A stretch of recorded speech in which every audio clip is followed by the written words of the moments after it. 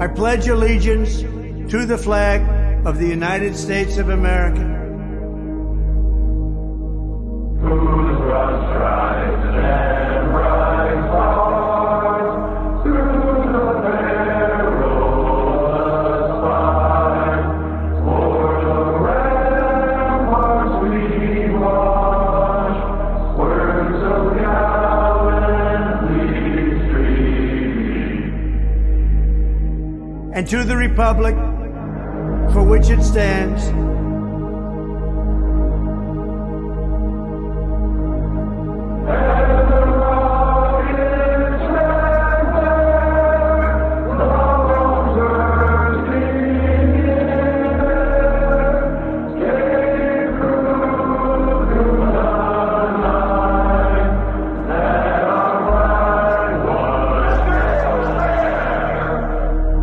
one nation, under God,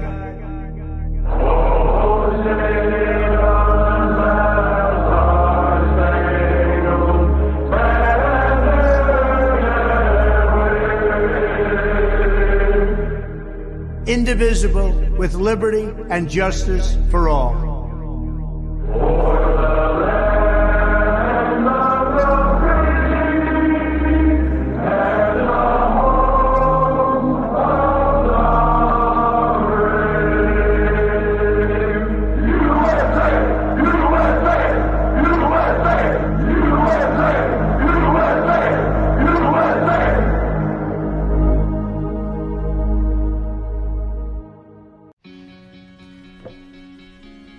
Looks like you've been sleeping well. Megan, he's back. The My Pillow guy. And you're looking good. Still feeling good. Well, just when you thought it couldn't get any better, we've got the best pillow ever, My Pillow 2.0. When I invented My Pillow, it had everything you'd ever want in a pillow. Well, now there's new technology that makes it even better. My Pillow 2.0 has my patented fill combined with a cooling fabric with temperature-regulating thread. My Pillow 2.0 is truly the next generation of My Pillow.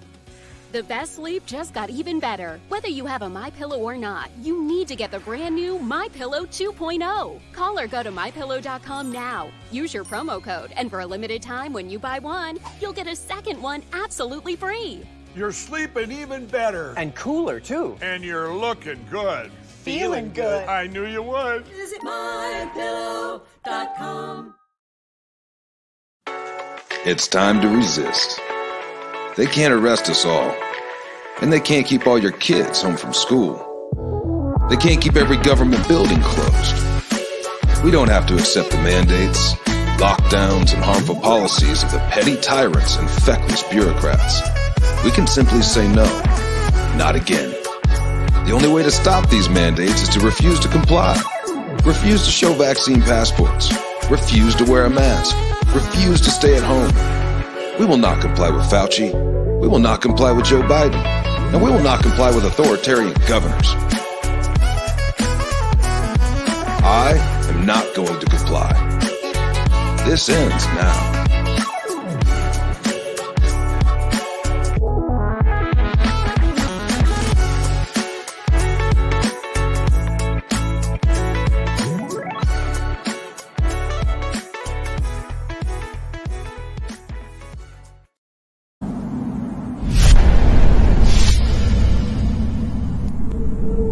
I had a dream the other night.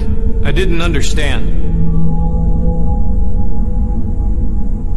A figure walking through the mist with a rifle in his hand. His clothes were torn and dirty as he stood there by the bed. He took off his three-cornered hat and, speaking low, he said, We fought a revolution to secure your liberty. We wrote the Constitution as a shield from tyranny. For future generations, this legacy we gave to make you the land of the free and home of the brave. The freedoms we secured for you, we thought you'd always keep. But tyrants labor endlessly while your parents were asleep. Now your freedom's gone, your courage is lost, you're no more than a slave in your land of the free and home of the brave. You buy permits to travel, Permits to own a gun, permits to start a business or build a place for one. On land you think you own, you pay your yearly rent. But you don't have a voice in saying how that money's spent. Now your children attend a school that doesn't educate, and your Christian values can't be taught according to the state. You read about your current news in a regulated press and pay more taxes than you owe to that thing called IRS.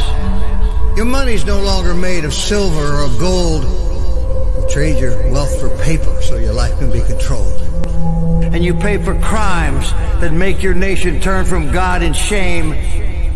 Now you've taken Satan's number and traded in your name.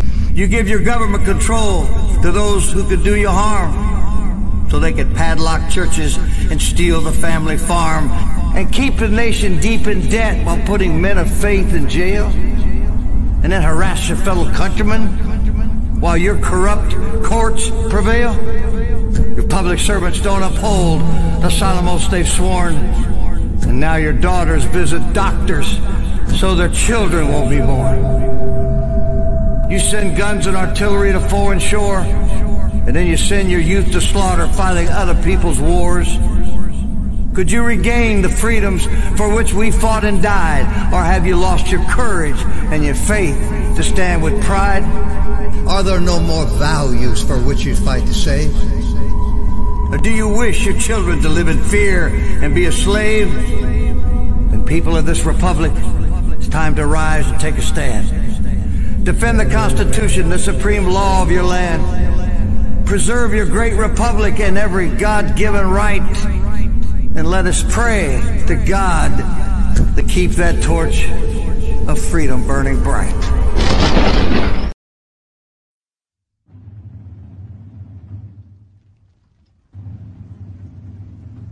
Do you hear the people singing the song of angry men? It is the music of a people who will not be slaves again. When the beating of your heart echoes the beating of the drums, there is a life about to start when tomorrow comes. Will you join in our crusade? Who will be strong and stand with me? Beyond the barricade, is there a world you long to see? Then join in the fight that will give you the right to be free. Do you hear the people singing the song of angry men? It is the music of the people who will not be slaves again.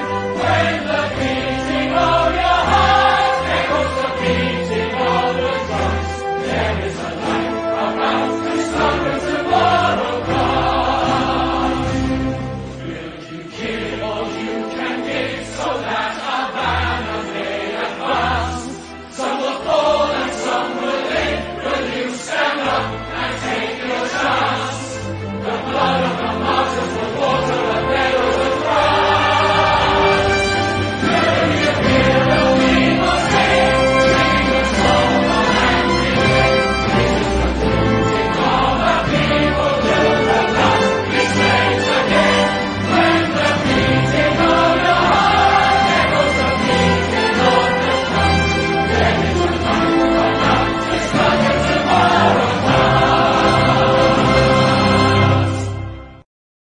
Broadcasting live in live to Patriot Control America. You're listening to the Patriot Party Podcast. Now, on with the show. The chair is against the wall. The muskrat jumps over the berm. I know why you're here, Neo. I know what you've been doing. I know why you hardly sleep. Why you live alone and why night after night you sit at your computer. You're looking for him. I know because I was once looking for the same thing. And when he found me, he told me I wasn't really looking for him. I was looking for an answer. It's the question that drives us, Neo. It's the question that brought you here. You know the question, just as I did.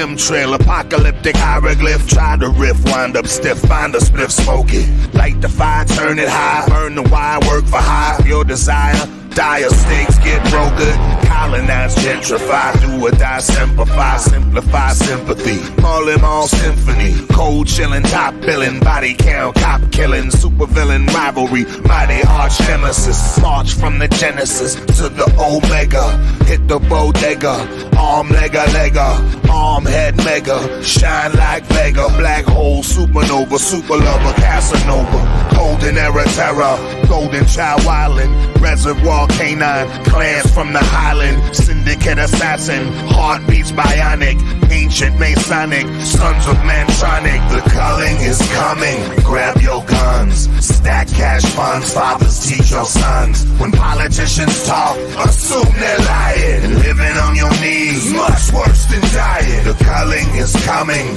Grab your guns, stack cash funds, and teach your sons. When politicians talk, assume they're lying. Living on your knees, much worse than dying. Smartphone, spy drone, microphone, Godstone, Home Alone, Al Capone, Skull and Bone, Terradome, satellite, socialite, neophyte, troglodyte, out of sight, parasite, chocolate white, Canaanite, satanic Vatican, tyrannic architect, organic archetype, volcanic dialect, titanic visual, ironic imagery, iconic ritual, bionic symmetry, sacred mathematical, live from the tesseract, surgically tactical, spine of a silverback, sign of the zodiac, megalomaniac, cardiac, heart attack, talking bread, walking dead, zombified, Columbine all the time, press rewind, raise the flag, black it out, flood the hood, crack it out, on the news, keep it quiet, sell the lie, make them buy it, make a trial, start a riot, find the threat, pacify it. Culling is coming, grab your guns, stack cash funds, fathers teach your sons. When politicians talk, assume they're lying, and living on your knees, much worse than dying. The culling is coming,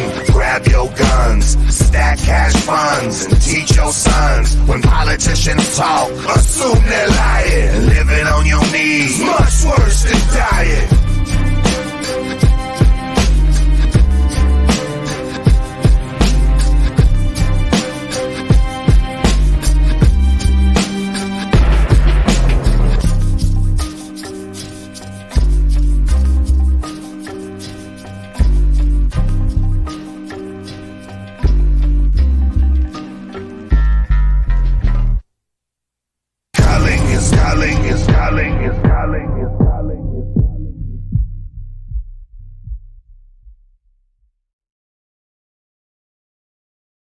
Fuckers, to another edition of Truspiracy number 65, the Culling, as we've called it. And yes, that was Everlast. Who knew that Everlast was a right-wing conspiracy theorist? Didn't know that, did you? Now you do. Yep. So you are? I am the Mick, and of course with me is my much better beloved better half. V. Lynn. Hello, everyone. Much better to look at too. Either way, welcome. It's Sunday. More volume. It is Sunday. More volume. More volume. That's weird. It is Sunday. We've never been told more volume. There we go. More volume. That's better. That's odd. I've been told to shut the fuck up and turn my volume down. Well, yeah. All right, Def. Okay. Volume is there. Hope you can hear me now. So, anyway, yes, the culling. The culling, babe. The culling. Yeah. So. What is the culling, babe? Let's get straight to it. There are two cullings. Well, what is a culling? Let's just explain what the basic definition of a culling is. A culling is essentially a mass genocide, a killing off of a large number of a population. Okay. Okay. The useless eaters. Essentially, yeah. Okay. Okay. We've been experiencing, we are currently experiencing a culling of man by man. Soon we'll experience a calling of man by God, but we're not going to talk about that today. Not much anyway. One causes the other. Let's just put it that way. But wait a minute. I thought there was no. What? I thought you couldn't. I thought we couldn't do that in science. What's that? What you just said. I thought you couldn't say that one causes the other. Causational spatiality. This isn't science. This is knowledge. I'm just busting balls. I know. Because that actually causes the causational paradox that actually rips apart it. Look. If one causes the other. There's been a lot of talk lately. Again, it's been coming back up. You know, Rand Paul referred Fauci to the DOJ for lying to Congress in their origins of COVID bullshit hearings. Why do I say it's bullshit? Because it is bullshit. It is bullshit. Yeah. Because they've been discussing whether or not it came from a zoological poof, right? A bat fucked a pangolin and someone ate the result. And if you heard our original episode on this almost 3 years ago, both me and Janet were both in agreement that would take close to 1,000 years for anything like that to happen. Yeah, that's more like 1 billion years. That's not an option. That's not even close. It's out of the realm of possibility. Okay, this was not a zoological catastrophe. Exactly. Okay. So then the question is, obviously we know that it was made by man. The question is, to what end? Was it released accidentally or was it released deliberately? Purpose. Okay. So this has to do with the culling how? Well, you know what? Let's get to that. Well, how about you just go over the basic definition of what a culling is? I already did. Okay, a reduction of the population by what means? By any means available. So like most people ask this question, mm-hmm. Why are humans trying to cull other humans? Well, that's a great question. And we've talked about that a lot, that there's this elite class that thinks they're better than everyone else. And they consider us to be useless eaters. And we are using their resources. I mean, it would be beyond me to ask why God would cull the human race, because that's his deal. That has nothing to do with us. Mm-hmm. But why humans would do it to other humans is what is confusing. Because if there's, all right, so let's examine a couple of things here. For instance, when we talk about like viruses and bacteria, what is the number one thing for a virus to do? Hey, it wants to stay alive. Reproduce. Yeah. Reproduction is most important for a virus. Mm-hmm. So for it to stay alive, it has to reproduce within your body. Mm-hmm. Therefore, it can't kill you. Oh, don't get me wrong, baby. The COVID-19 itself, the virus, was not the culling. No. I know that. But hold on, listen. Okay. It can't kill you, but it has to live with you.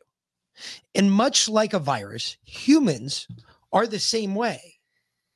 We have a reason on this earth, although no matter what the leftists are trying to tell you these days, our job on this planet is to reproduce. That is our primary job. No matter what the left tries to tell you, that is your primary job. When the left takes that away from us, they're taking another thing away from God. Realize that. Realize when women stop reproducing, that's a job God gave them. Said, we entrust you to bring forth life on the world. Didn't give that to men. Pretty soon, the population of the UK, it's already below the sustainable birth rate population. The birth rate has dropped to 1.58 in the UK. It needs to be 2.1 to sustain a population. So very soon, the UK will go the way of Japan. Right now, Japan is seriously declining, and you'll have to either bring in immigrants to sustain your economy and your way of life, just in order to keep your workforce up, or which is already happening, or you'll have to go without essential services, without people to do the things that they normally do. And you lose a lot of knowledge base in that as well. So realize that's like resetting a population. Correct. Because you're changing the consistency of the population to an extent in which the consistency of that population is not prepared to handle. For instance, it's exactly what you are seeing going on right now in France. Mm-hmm. That is what they call population genocide, basically, because what you're doing is you're overriding the current population that exists there, bringing in migrants from all over the world, and you're basically destroying the population that lives there. And in turn, what's going to happen is you're not going to have any population that lives there anymore. The original population is going to move out. Or die off. Or die off, one of the two. So, however, there's also been a lot of talk about whether this was incompetence, bungling. There's so much incompetence. They're all so stupid, right? Every side says it about the other side. But understand, where we listened to Dr. Tess Lori read that poem the other night, no mistakes were made. None at all. They did not expect the virus to kill a lot of people. Everything that they did, driving up the numbers, was all done deliberately. It was all done with the goal of getting jabs and arms. That was always the end goal. It was always about compliance. It was never about killing people right now. It's about compliance. It's about seeing how many of the sheep actually take to the trough. And it's about how many people actually put on a mask. How many people went out and got a jab?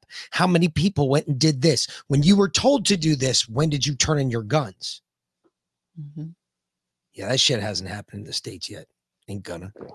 So if you don't believe me, let's go back to 2009. Dr. Rima Lebeau. If you're not familiar with Dr. Rima Lebeau, she's actually been popping up and speaking out again a lot lately with everything going on, exactly what she predicted. She did an interview with Jesse Ventura and the original Alex Jones back in 2009. Before Jesse went off the wagon wheels. A medical tyranny being set up, not just in the United States, but worldwide under the UN and the World Health Organization. Who's behind all this? The Bilderberg Group. They want a planetary dictatorship so they can carry out their forced depopulation agenda, and they want to do it through the medical system. And that's why vaccines are so important. And I've got an insider I think you should really talk to, Dr. Rima Lebeau. But she doesn't live inside the United States because she's so concerned about all the police state developments that are taking place. As soon as you and I finish, I'm leaving the country again. Why? Because in a very short time, not today, not tomorrow, but very soon, we'll be facing compulsory vaccination under the mistaken term of voluntary vaccination. Well, first of all, let's start with the fact that the World Health Organization has decided that we have 90% too many people. The World Health Organization has been working since 1974 on vaccines to create permanent sterility. They will induce a pandemic using the nasal mist vaccine, which is a live attenuated virus. That means that if I take it, I can infect you. You're going to get the flu. Everybody around us is going to get the flu. Then the United States government, based on their statements that they've already made, will say, oh my, we have a pandemic. Oh my goodness, we don't have enough doses. So we'll admix squalene at the 90,000 injection stations that the Department of Health and Human Services announced that they will ship the vaccines to. People lining up, sometimes by the hundreds, for an H1N1 flu shot. This show aired one time, and it was deleted and taken off TiVos. Yeah. So that's just a clip from the show. She also talks about how she was a doctor to the elites. And one day, a head of state said to her, it's almost time for the culling. I'm sure you guys have all seen that clip before. It's almost time for the culling. It's time to get rid of 90% of the population. 10% of the population left to serve the elites, with AI technology doing the majority of the manual labor. Yep. So, but I'm not playing the whole thing. Okay. Yeah, it did show on a really random UK channel. It showed very randomly, like once, and then it was gone. It got taken off. But that's not really what we're going to get into today. That was just a precursor. Okay. So I don't know if you guys are familiar with Dr. David Martin. I have to say Dr. David Martin is actually probably one of my favorite people. And I've met him in person. We both have, right? He's probably one of the smartest people I've ever met. And I've met a lot of really smart people.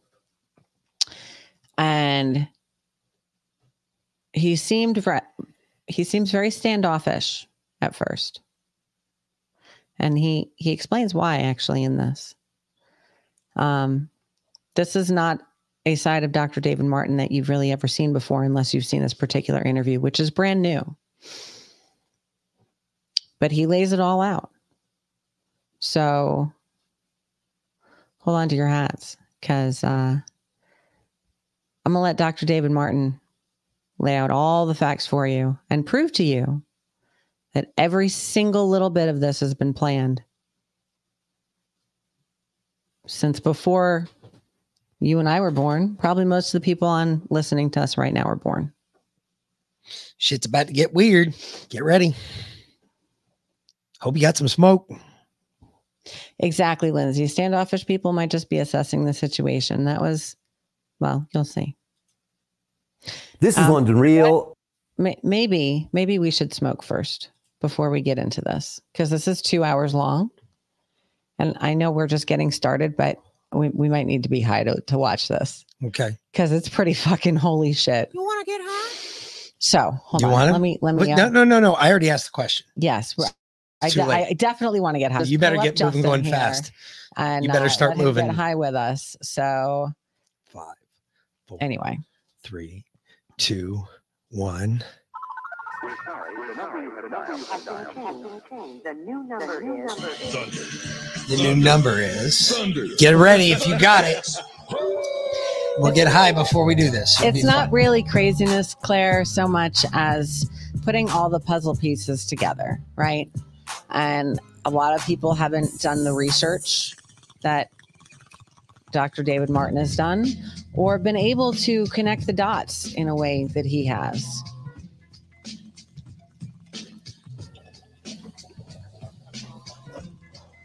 And there's a lot of infiltrators. You all know about that. Pointing people in wrong directions. Right? They point you in a right direction, and then but it's not really the right direction. It's like you have two paths, right? And you're going down one path, but there's a little branch off here. And you think that that's the faster way to get to the end, but in reality, it brings you back to the path that you don't want.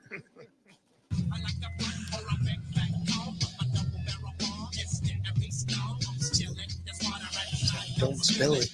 You know, I watched the interview that Josh did with Dr. Shiva. It took me a while to watch it. It took me a while to get through it. And it's not that long. It's only an hour and a half. And I texted Josh and I said, well, damn, that escalated quickly. When did Dr. Shiva become such a black-pilled, condescending dick? He's very bitter. And what I learned from that interview about Dr. Shiva himself, other than being a big anti-Trumper? Well, some of that. And don't get me wrong, he had a lot of great information, a lot of great facts, and a lot of it lines up with what Dr. David Martin's going to tell us. However, I think Dr. Shiva wanted to be a part of the elite, and he was rejected. See, that's the scary part, is that there's people that... And he's bitter about like, for instance, everybody was talking this morning. I watched all the Sunday morning news shows. One of the things I saw was, I'm sure you've all seen, Vivek Ramaswamy has got 10% now in the polls. He's beating like Joe or Pence and everybody else. He jumped real high. He's one of those guys that wanted to be a part of the elites. Notice how he didn't get interviewed by Tucker. No. Yes, he did. Did he? Oh, yes, he did. And his interview was excellent. Oh, was it? Oh, it was. He said all of the right things. His interview was perfect. Too much so. Well rehearsed. Too much so. Yep. And I have it saved. But yeah, Vivek is a total shill. Vivek is a part of the elites. That's what you guys, and he's one of the infiltrators. One of several. Mm-hmm.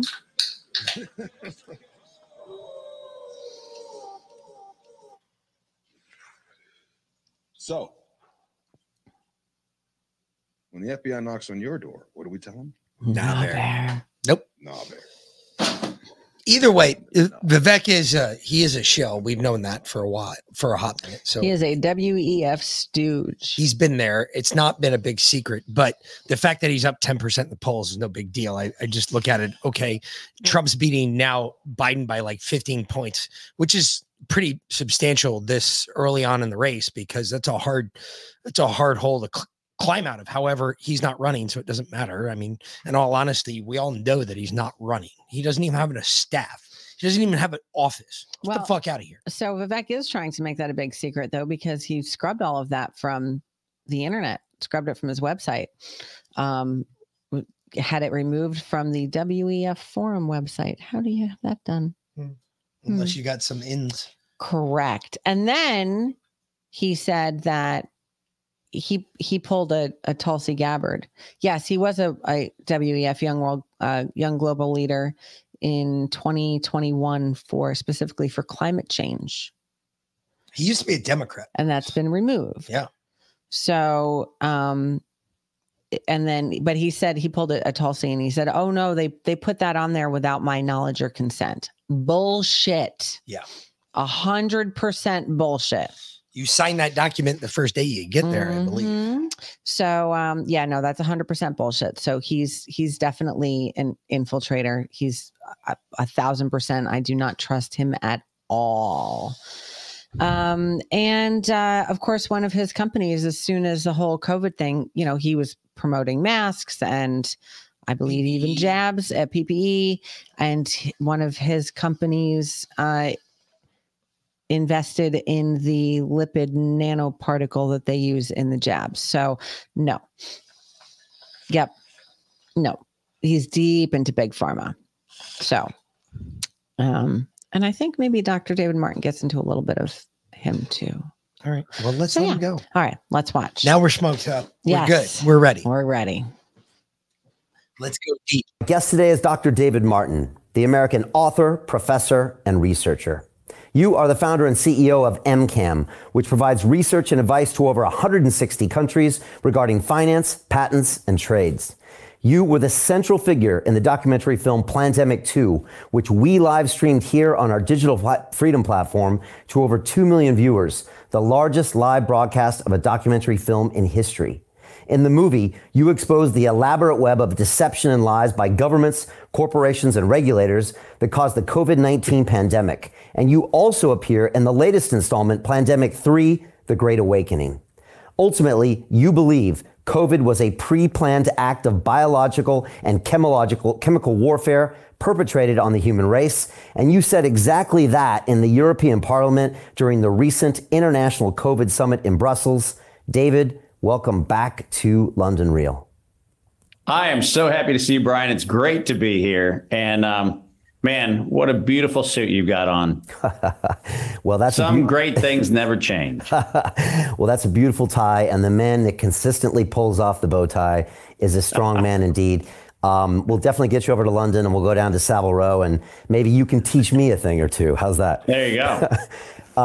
David, I couldn't be more excited to speak to you.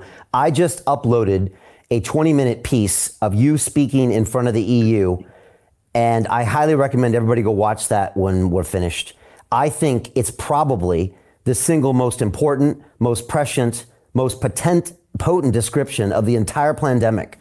And you break down everything that you've been talking about for 20 plus years, and you take us all the way back to 1965 when this whole thing started. And, I had a couple flashbacks back to Plandemic 2, but you didn't go all the way into it in Plandemic 2 because it was probably so much information and it was early days. But what you said recently in front of the EU, along with the emotional content, for me, it's the most powerful thing I've seen in years. And I was curious, how would you describe what you said, because I think the average person watching us right now has no idea of the detail that you can break down as far as the traces of what happened to us the last few years. Brian, a lot of people have asked how I do research. And in the case of not only the coronavirus situation, but in the case of anthrax and in the case of conotoxin, in the case of an enormous number of other things, including the Ebola campaign during the mid-2010s, the difference between what a lot of people do and what I do is I watch the thing as it unfolds. You made reference in the opening to the fact that we advise 168 countries. What I receive inside of our corporate structure is the innovation disclosures, contracts, records of procurement, all kinds of things. And that goes into the Cuisinart of our data. It's how we make our global equity indexes that are traded. It's how we do our business. And so we don't look for things. We actually have a system that flags things. I can set flags for all sorts of things. I can set flags for violations of laws. I can set flags for all sorts of either themes or content or actors or whatever. And in the early 2000s, and a lot of people don't know this, but in the early 2000s, when we were asked to look into the anthrax outbreak, which most people don't even remember. I mean, when we talk about September 2001, everybody thinks about planes and towers. But the global fear in September of 2001 and the thing that was exploited to pass what ultimately became the PrEP Act in 2005 was the anthrax outbreak that allegedly happened at the end of the month. And because of the cognitive dissonance of did planes really fly into towers, people forget that the real terrorist attack was actually anthrax. And the problem about forgetting that is people also forget that several years after the alleged investigation, we were able to definitively and unequivocally and without censorship say the United States Department of Defense attacked America. There you go. It's not hard. And the problem, right, is by the time that statement was made, kind of like UFOs are real, gender isn't real, all of the crazy other things that people say, the problem is by the time you get to the conversation where people admit, oh my gosh, the U.S. really did anthrax to itself, people have forgotten the story. And so in many respects, COVID is amnesia 2.0. That's how we should describe it, because this was another U.S. did it to itself, right? And the Wall Street Journal just this past week, and this part cracked me up, through this amazing FOIA request, which allegedly was something they fought long and hard for. You know what they found? What you and I talked about nearly 3 years ago. But if you're looking for the whodunit as a forensic investigator versus you're observing the crime as it unfolds, you have two very different perspectives. And what I really did at the EU Parliament is said, hey, slow the tape down. Let's get all the facts on the table. Coronavirus, COVID-19, the whole thing was premeditated. It was murder. It was active terrorism by a state against the world. Let's call it what it is. And let's not pretend like maybe there's a more complex explanation for, I don't know, the facts. And the facts are, here's the bad news, for 58 years, the United States, the UK, in collaboration with researchers around the world, planned to use coronavirus to instill the most tyrannical reform of society that this generation has ever seen. And they did it purely premeditated to make sure that we were cowed into submission. And the bad news for them is there's a lot of people that didn't take the knee. It's just incredible when you start going through the dates, and maybe just take us back to some of these dates, 1965, 1967, 1990, where these events, and when you do it, it's like watching a train wreck in slow motion. And again, the beautiful thing about your work in Pandemic 2 is that There was no emotion. There was no opinion. It was all facts. It was published documents where you can literally show, and as you walk us right up to '02 and right us up to 2020, you literally have specific mentions about exactly what's going to happen that document what you just said. Because a lot of people will hear what you just said and be like, okay, here's another one who's making these claims. But you can document every single thing you're saying. Well, and not only can I, in the EU Parliament speech, I actually put every single reference in. There's not a single thing I said that's not referenced with the source document behind it. So you can read it, do it yourself. Go read it, read the document, and draw a different conclusion. But let's go back to 1965 because it's important to do this. And remember that 1965 is only a few years, less than 2 decades, from when we even had the idea of what DNA and RNA even were. Remember, it's 1953 that we figure out DNA. So, when I talk about 1965, we're talking about a 12-year-old technology that we don't even understand, where researchers in the United States started guessing that this thing that they decided to call coronavirus was interesting because they actually saw it associated with people that had various kinds of colds and influenza-like illness and so forth. And they also found out that you could play around with it and get it to change its targets really quickly, which is a really interesting kind of, is that a good thing to know? Is it a bad thing to know? It sounds like gain of function research. But what happened between 1965 and 1967 was a violation of, at that time in the UK, Nuremberg standards, and in the United States, a violation of our biological and chemical weapons laws dictated in Section 18 of the U.S. Code. What specifically we did was we took what was allegedly pathogen samples from the United States, and in 1967 and in 1968, we infected Britons who were healthy. Just let that chill just for a minute, like a rosé on a hot summer afternoon, right? That's a, oh my God, what did you just say? I said it. We broke the law. We knew that we had something that made people sick. We shipped it from the United States to the United Kingdom, and the United Kingdom infected British citizens with a U.S. pathogen, allegedly to see if we could do it. Now, by the way, in 1967 and 1968, nobody in Great Britain was sitting there going, I wonder if we've got a treatment for it. They were first trying to see if they could infect people with the thing, right? That's kind of an important point to make, because the waiver of biological and chemical weapons laws in the United States and the waiver of the Nuremberg standards in the UK are based on whether you're doing research for the purpose of benefiting therapies, not seeing if you can infect people. And this is one of those little nuances that if anybody bothered to read the law, they'd go, oh my God, what he's saying is actually true. We can research for the purpose of treatment, but we cannot research for the purpose of going, what if we can take a biologic sample from the United States and make people in the UK sick?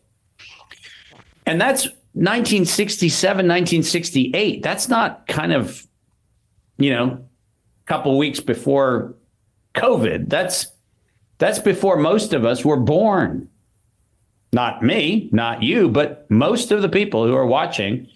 This is before you. And what's important about that is if you go back and you look at the research, and this was primarily the United States and the UK, primarily throughout the 70s, going into the early 80s, what they found was that this crazy thing that they had labeled coronavirus was engineerable to all sorts of specifications. You could make people sick. You could target different tissue. It was kind of a Darwin's grab bag of what you could do with the thing.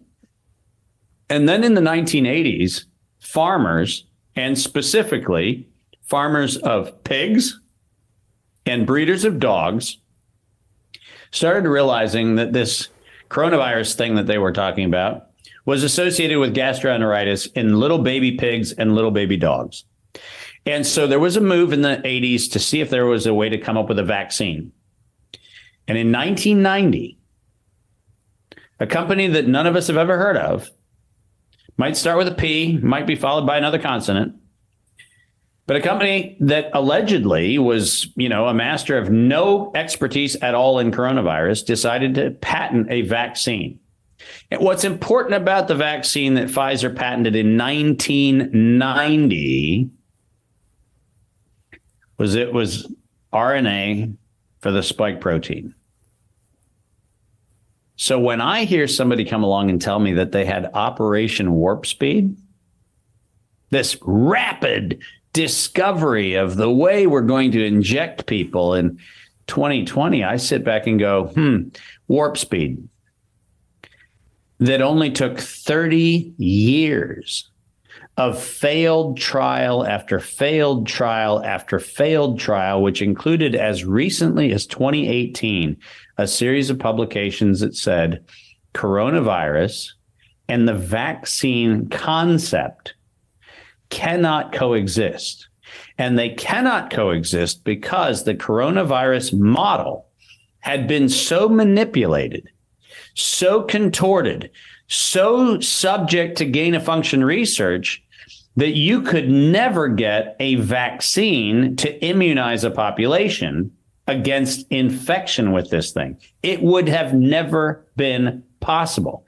And by the way, for everybody who does the follow the science mantra, the science unambiguously says in thousands of publications, proceedings, and patents, vaccines do not work on coronavirus. That is the science. And by the way, nothing about COVID-19 has changed the science, because we now know that every injection that was ever given to anybody failed to stop infection or transmission at all. So my little observation about the 30-year scientific history is unfortunately backed up by the fact that even this go round, we haven't been able to immunize the population against anything. And so, Brian, the point of all of this legacy is that it was 30 years and it was Pfizer. It wasn't another company. It wasn't GlaxoSmithKline. It wasn't Sanofi Aventis. It wasn't those. It was Pfizer who had a mandate from what became World Health Organization, Bill and Melinda Gates Foundation, Gavi, the NIAID, all of the DARPA funding. Pfizer was the lead horse in the race because they, in fact, owned the race. So is it a surprise that Pfizer is allegedly a dark horse in 2020 that comes out with this instantaneous ability to respond to something that they had 30 years of failed trials to produce and never once succeeded? These are things where, unfortunately, the evidence is self-evident. It's just mind-blowing, these facts. But it gets even better with your narrative. Walk me through, say, another 10 years, especially as we get up to 2002 and some of the stuff going on in Chapel Hill, because this story gets even more interesting. It's kind of like the Bible. It gets even more interesting. Yeah, well, so 1990, we find out that dogs and pigs still get sick. And in fact, when you inject them with the Pfizer vaccine, they die. So there's that problem. And it's really unfortunate, by the way, if a side effect of a thing that's supposed to make you healthy is death, it does feel a little awkward to try to pitch it as a solution. And not surprisingly, Anthony Fauci, because by this time, you'll recall, in the 1980s, he got the National Vaccine Injury, the National Childhood Vaccine Injury Act passed 1986 with President Reagan. And if we go back and look at what his dream was, in fact, he stated it, he misspoke on camera. He said invariably within his career, he meant inevitably, but invariably within his career, he was going to produce a universal vaccine. He was going to try to use HIV scare back in the 1980s to be the animating impulse to get the public to fall for a universal vaccine. And he thought, and researchers at the University of North Carolina, Chapel Hill verified, that you could take the coronavirus model and use it as a vaccine vector. Now, let me unpack what that means, because a lot of people don't know what that term means. Because of the nature of the product that we call the coronavirus, and I'm not going to get into is there or isn't there. What I'm saying is the object identified as coronavirus has a series of proteins on the outside of it, which actually connect with the cell. And that instructs the cell to allow the contents of that thing to actually get into the cell. Now, what makes that particularly interesting is that because it can be so precisely engineered, if you were going to deliver another agent, whether that other agent was a vaccine, whether that other agent was a therapeutic, if you were going to deliver another agent using this particle, the coronavirus model, as a way to deliver a thing was actually a plausible idea. So plausible that Anthony Fauci in the early 1990s figured out that he was going to use the coronavirus model as a vaccine for HIV. So in other words, you're going to take the coronavirus, put HIV in it, and that was going to be the vaccine. So that's a pretty dark thing I just said. I said it in a fairly light way, but it's a pretty terrifying thing when you hear what I just said. He was going to use coronavirus as the delivery agent for HIV. But there was a tiny problem. GlaxoSmithKline and others had this drug called AZT, which was being used to allegedly treat and really kill AIDS patients. And AZT had 7 years of patent life left on it. So what Anthony Fauci did was he actually decided to let the whole HIV vaccine thing go on ice for a little while the 7-year remaining patent life of AZT and the extortionary pricing that came with that patent came at the expense of the lives of AIDS patients. And what they did was from the late 1980s, technically, up until nearly 2000, right, 1999, they allowed AZT to run out its patent, extorting healthcare across the world, billions of dollars to kill AIDS patients. And then they decided to pick up the injection program at UNC Chapel Hill in 1999. And they funded a guy named Ralph Barrett and his collaborators at UNC Chapel Hill.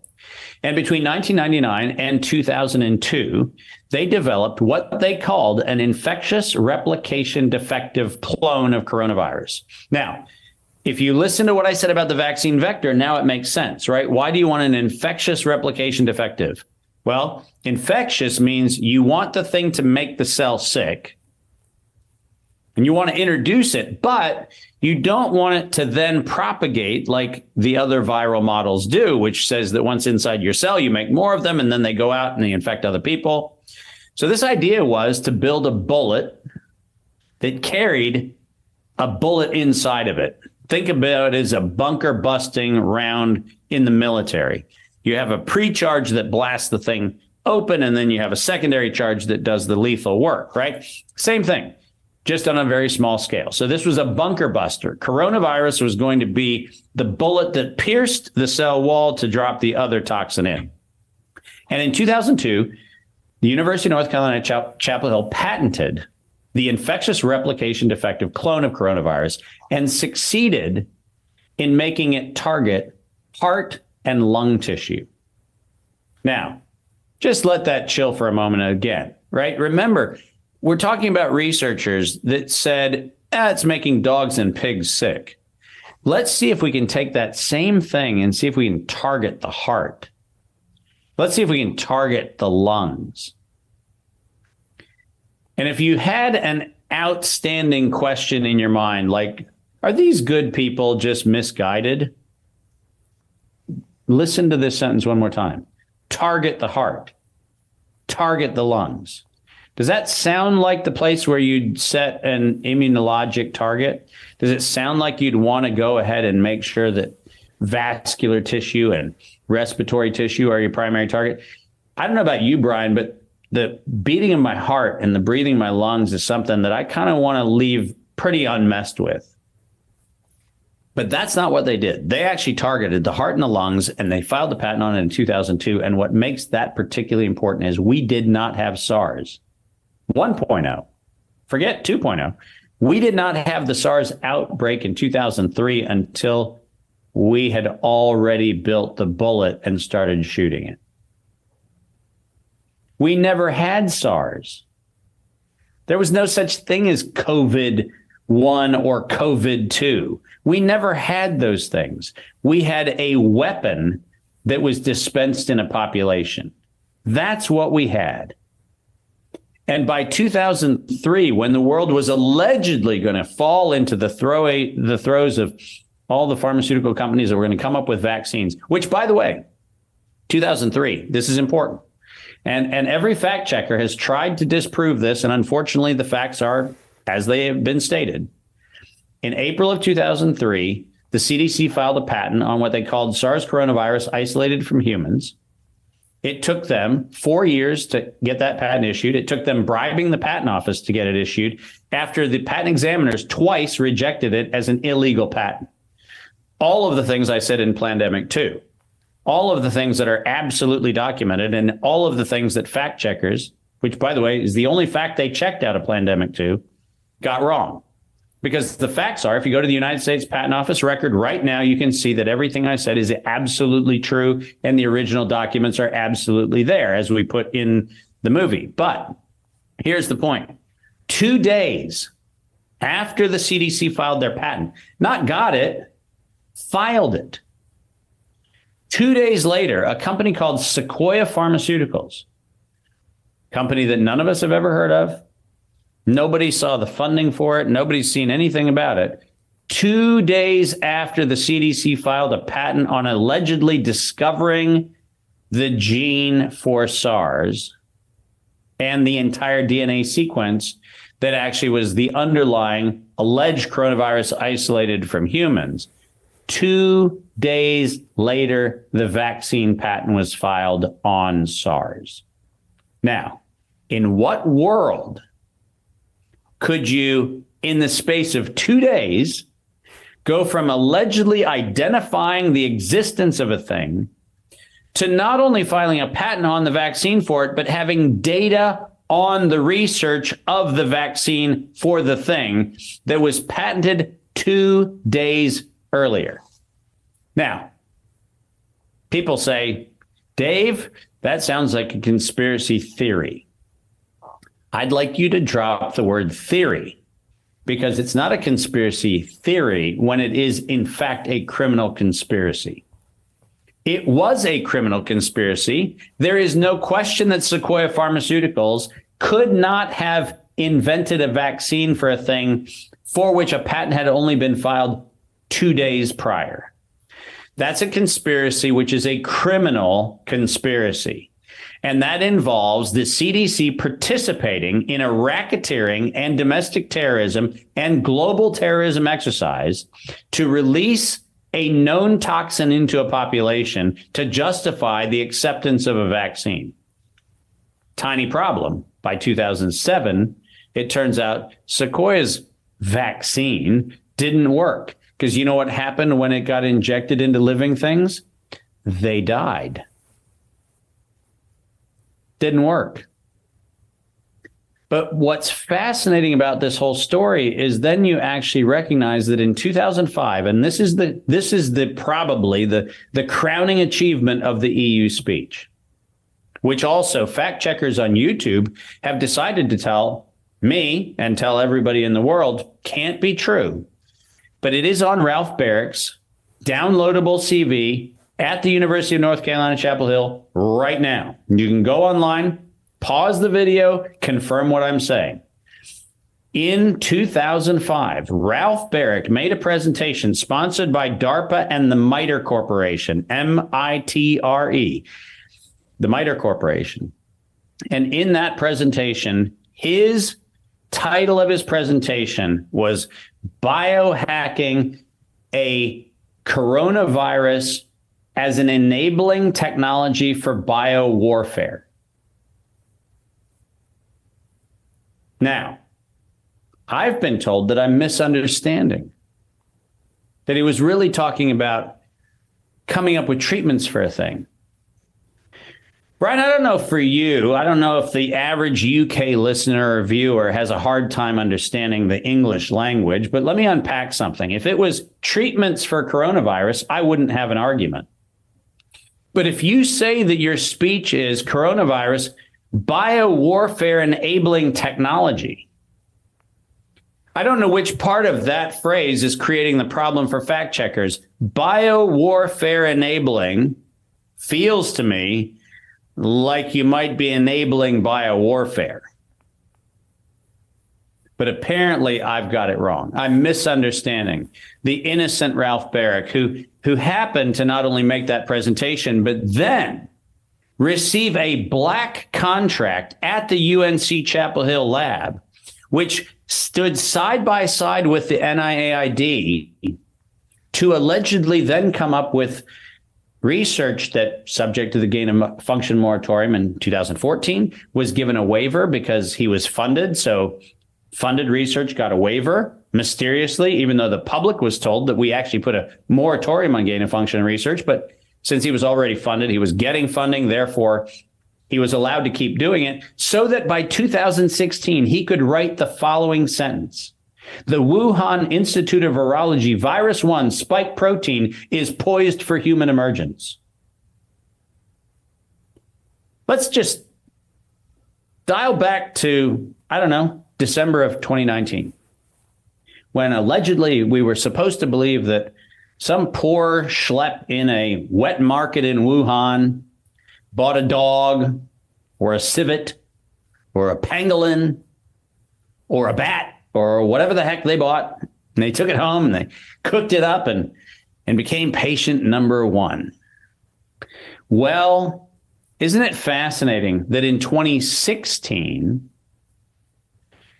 the University of North Carolina, Chapel Hill was so prescient, so unbelievably prescient, that they must have had a crystal ball to guess of all the places on earth where you might have an outbreak of this dangerous thing. Isn't it fascinating that they published and then went on, several of the colleagues patented the spike protein poised for human emergence in 2016? And is there any chance that when Anthony Fauci in 2017 said to President Trump, you will have a pandemic on your watch, is there any chance that he might have known you were going to have a pandemic on your watch? The question is, would they still have done it if Hillary had won?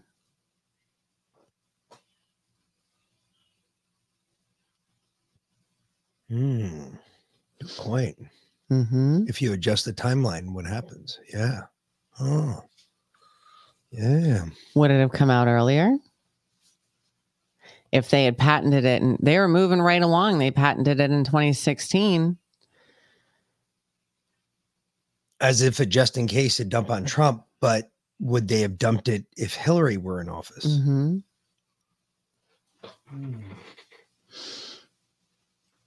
Well, that guarantees jabs and arms because it would be federally mandated.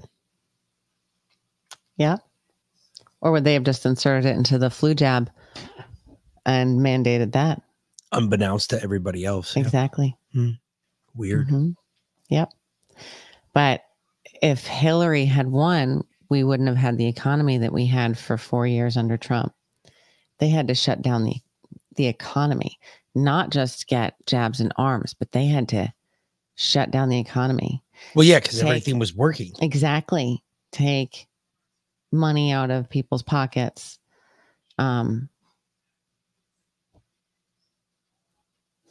Control all of us. Now, the real question is, was Hillary ever supposed to win? You know what's weird about that? My dad actually has a theory on this. Oh, yeah? Yeah. He said, I think I've been listening to you too long. Has he been listening to us? I guess. Okay. He said, you guys talk about this, you beat around the bush, but what if, he's like, and I don't know anything to this. I don't have anything for you on this, but what if, remember under Trump, what Trump did.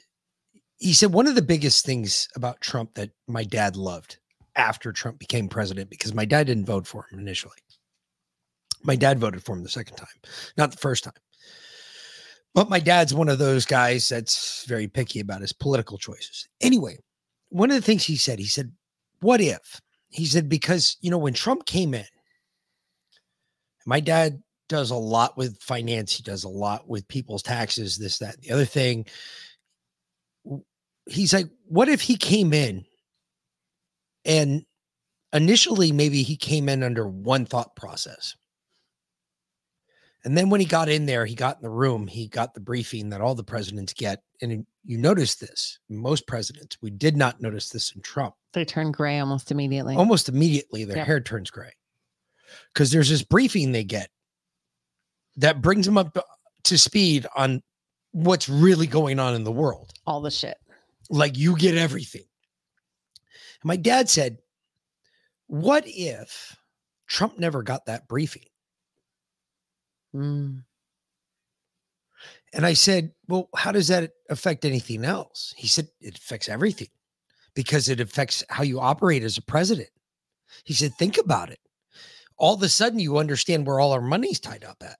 If you don't know where our money's tied up because you never got that briefing, then you spend and you do what he did as president.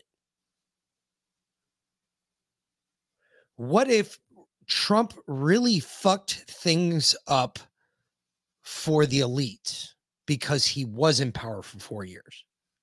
Because he didn't get those briefings. Dead serious. Go back and look at it. Look at the first 6 weeks of the last, 6 or 7 since we've had color TV sitting presidents. Okay. When they enter office, they have a full head, dark hair. Whatever color their hair is, it's dark. By the time they're done with their first term, there's more gray than you've ever seen your whole entire life. Mm-hmm. But the biggest turn in their personality is that day that they go in and get this briefing, kind of brings them up to speed on what's really going on in the world. My dad's saying, what if that never happened? Trump never got that. Because he's always noticed that presidents, and he's noticed it through his life. Mm-hmm. I've noticed it through my life. Presidents that have entered office, when they enter office, normally they come in full of steam, young, dumb, full of cum, ready to go. And they didn't think Trump could actually accomplish what he exactly said he was going to. And then he did what he said he was going to do anyway, which fucked everything up because then the economy turned around. Then the economy started working exactly as we've been told it would work. And we even felt the benefits on the low end. Yeah. On the low end, we had extra money. We started a podcast. Yeah. We wouldn't have done that if we didn't have the extra money to do it. Yep. But we were like, well, we got some money just sitting in our pocket, burning a hole. Let's do something with it. And we did. What if what Trump did is immeasurable in damage, that they don't know how long it's going to take to clean it up, and how many of us are now maybe unplugged from the matrix, and we're all awake now. We're not going to fall for their bullshit. We're going to teach our kids not to fall for our bullshit, for their bullshit. They're going to teach their kids, and so on and so forth. We just started generations of Americans who are never going to trust the government again. There is a huge movement right now of doing exactly what I've been doing. Yes. Going back to the old ways, making, growing your food, making things from scratch, We have people stop by the house all the time. Yeah. Just randomly. Yeah. I want to know more about this. Where do I look? It's cool. It's funny. Mm-hmm. I giggle, but the little girls next door come by. They're like, you look like you have a farm. I do. You want to come see your way around the garden? It's great. Anyway, let's see let's continue with Dr. David Martin. And this guy is a really dead end interviewer. He really sucks. He gets better after Dr. Martin gets through all of the. Right now, he is insanity. Melting, is what you're watching happen on video. Yep. He's melting. Yeah, but I love it. Right. People sit there, and this is the part where I know it's a big word, but parsimonious is a good word to look at right now. Sometimes the simplest explanation is the explanation. We've spent the last 3 years going, no, seriously, that couldn't have, they couldn't have really planned this, right? We wouldn't have governments in collusion with this. We wouldn't have the UK and Canada and Saudi Arabia and Austria and the US. We wouldn't have them all working together on this, would we? And we wouldn't have like China in on it too, would we? Well, the answer is yeah. All of them were in on it. And every single document proves that this is not an oops, something escaped the lab. Never was and never will be. This was the United States government funding in the United States and in China the weaponization of the spike protein associated with coronavirus for the desecration of humanity and for the disruption and ultimately the desecration of our liberties. That's what it was, period. It's just so hard to believe. And it's so hard to believe that they left such a blatant paper trail. I mean, you're literally quoting these specific words, intentional release, and it's there in paper. I mean, the mafia covered up better than this. I mean, most criminals cover up much better than this, probably because they worry about being prosecuted. I mean, do you ever think about this? I think this is poor. Yeah, and I think, Brian, you're spot on to something. And I want to remind everybody that Plato figured this out a long time ago. He said that there is a time in civilization. He used the term temple robbers and grave robbers and other things. We don't have temple robbers anymore. We have tyrants that are called presidents and prime ministers. But it's the same thing. But one of the points he made, and I think this is really important for us to discuss as a humanity, is that you're familiar with serial killers, right? Somebody kills somebody, that's murder. Somebody kills a couple people. You go, wow, that's a mass shooting. There are definitely Americans. And then you get to, I don't know, 10 or 15. At some point, you get to the number of deaths and you start going, I'm not outraged about this anymore. I'm fascinated with it. And sociopaths and serial killers do something almost universally, which is at some point they start leaving totems behind, right? They leave a little flower, or they leave a little note, or they leave something that taunts the rest of the world because they're getting off on this idea that they're smarter than. And I would say that coronavirus certainly since 1967 has been that. It has been sociopaths who say, I wonder if we can get away with it. And that's the first murder. And then we got away with it. Wonder if we could get away with a bigger thing. Wonder if we could, I don't know, make a thing that made people in Asia sick in 2002 going into 2003. I wonder if we could get people to fall for this idea of allegedly a universal vaccine. I wonder if we could do that. I wonder when we wrote the decade of vaccines in 2010 as the World Health Organization and the Bill and Melinda Gates Foundation, Dr. Chris Elias and Anthony Fauci and Dr. Gao at the CDC, a part of the World Health Organization. I wonder if we said that by September 2020, the world would have a universal vaccine in 2010. And then when we recited that to get the world to accept a universal vaccine, the same authors in September of 2019 said that to create the sense of urgency, we would have an accidental or an intentional release of a respiratory pathogen. I wonder if the same authors writing the same mandate, published by the same organization across a decade, I wonder if they could possibly be serious when they say, we will conduct a global experiment with the accidental or intentional release of a respiratory pathogen. And by the way, the image that they have on the page of that is a coronavirus picture. I wonder if that might be the explanation for why COVID-19 happened. And I've been told that I'm reading into something. I'm not reading into anything. I'm reading the thing. I'm reading exactly what they said. And there is a problem when you hear the word accidental or intentional release. And the problem is the word release. That means somebody somewhere planned to distribute the thing. That's what the word release means. They did not say accidental leak. They didn't say a terrorist bad actor did biological warfare. They said an accidental or intentional release. Their words, not mine.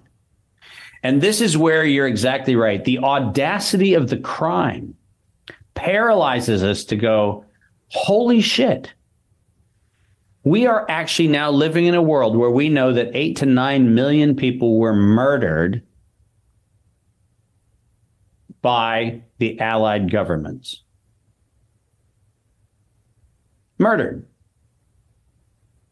And we're fine with that. One day there'll be a Netflix series. There'll be this guy in a bow tie doing an investigation, and people go, I wonder if that was inspired by Dave Martin.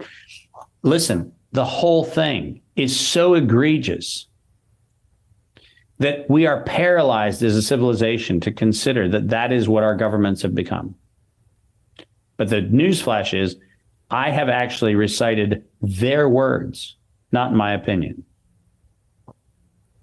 But besides the power motive, there's also that financial motive.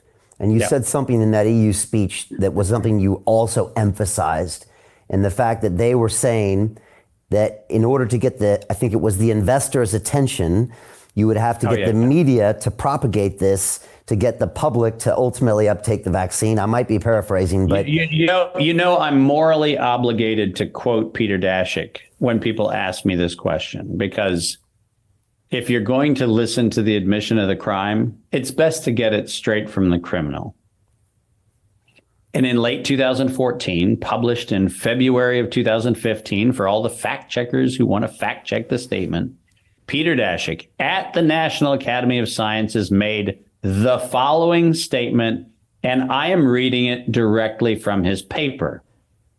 Until an infectious disease crisis is very real, present, and at an emergency threshold, it is often largely ignored. To sustain the funding base beyond the crisis, we need to increase the public's understanding for the need for medical countermeasures such as a pan-coronavirus vaccine. A key driver is the media, and the economics will follow the hype. We need to use that hype to our advantage to get to the real issues. Investors will respond if they see profit at the end of the process. By the way, that is evidence in any crown court in the world. That is premeditated murder. That is premeditated international terrorism.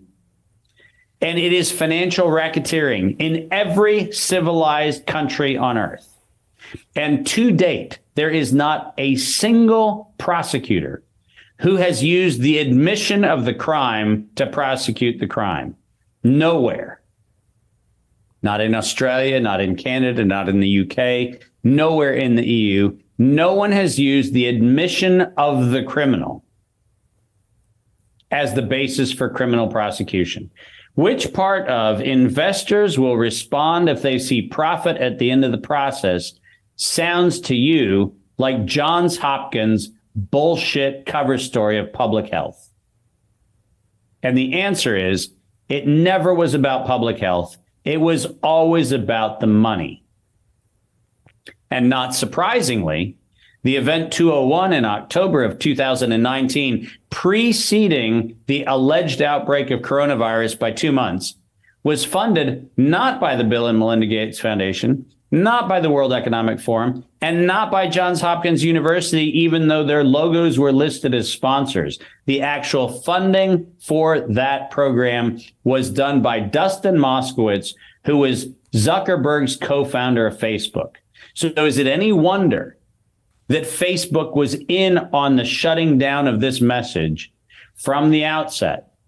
because the guy who wrote the check for the domestic terrorism was a co-founder of Facebook. And we don't ever hear his name.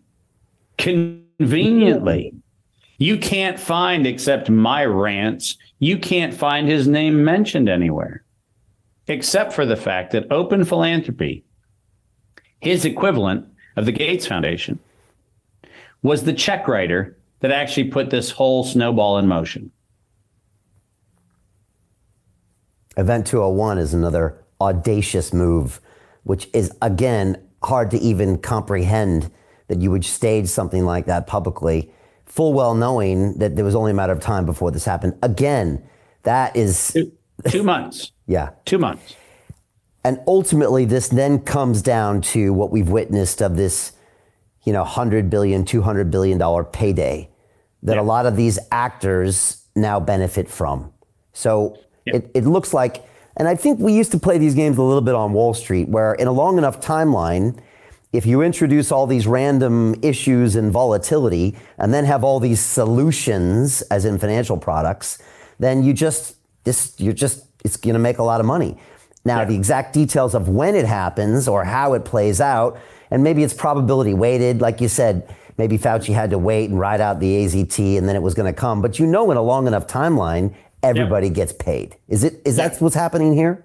Well, there's no question. I mean, remember that Pfizer had no economic interest in an animal vaccine for coronavirus, right? That was not interesting, which means that the high probability is that they were just a stooge. And the wink, wink, nod, nod is, hey, do this for us, set the process in motion. And when it comes around to somebody needs to win, we'll let you be the winner. Isn't it amazing how quickly Moderna, who had never produced a single commercial product in their entire corporate history, isn't it amazing how they became a front runner to produce one of the most complex things that can be produced, which, if it were a legitimate vaccine, would have been a legitimate 7 to 8 year process. But it turns out that what they were told to do was not to create a vaccine. What they were told to do was create a mechanism by which a biological weapon could be injected into the population. It turns out if you don't mind killing people along the way, it's a lot easier to make an effective product. It's pretty easy. But why would Moderna be even in the running? Well, the answer is really simple. If you go back and you look at the lipid nanoparticle that was the carrying agent for the mRNA, that work, which for a decade preceded in Canada with what is now Arbutus and Acuitas Pharmaceuticals, but was Inex, and then was Tecmira, and then was a bunch of other things. If you go back and you look at the history of that, you just sit there going, oh, well, Trudeau knew, certainly by 2018, that an mRNA injection would be a big payday for Canada. Because it turns out that no matter who came up with the injection, everybody was going to have to use the Canadian technology of the lipid nanoparticle to deliver the thing.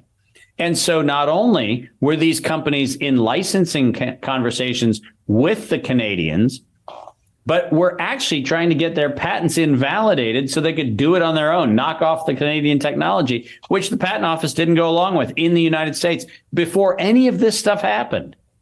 Right. So go back and look at the record. Right. The record is where you find the evidence. And in the evidence, you see that somewhere out of the blue, a guy who is now running as a Republican candidate for president in the United States, Vivek Ramaswamy, suddenly became interested in buying lipid nanoparticle technologies in Canada? Really? Roivant Pharmaceuticals and Immuvant, all the Vant things that live under Vivek's empire. And people don't even know that a guy running for the presidential nomination in the Republican Party in the United States is a guy who profiteered on the back of the Canadian lipid nanoparticle that was injected into people to kill them. That might be an interesting thing to point out. If you were, I don't know, interested in things like facts, that may be fascinating. And it may be fascinating to go, well, I wonder how this guy, an Indian guy, just shows up on the scene as a presidential candidate. And I wonder if he has anything to do with any of the story that has just preceded. And what I'm saying is something where, once again, these are just disclosable facts.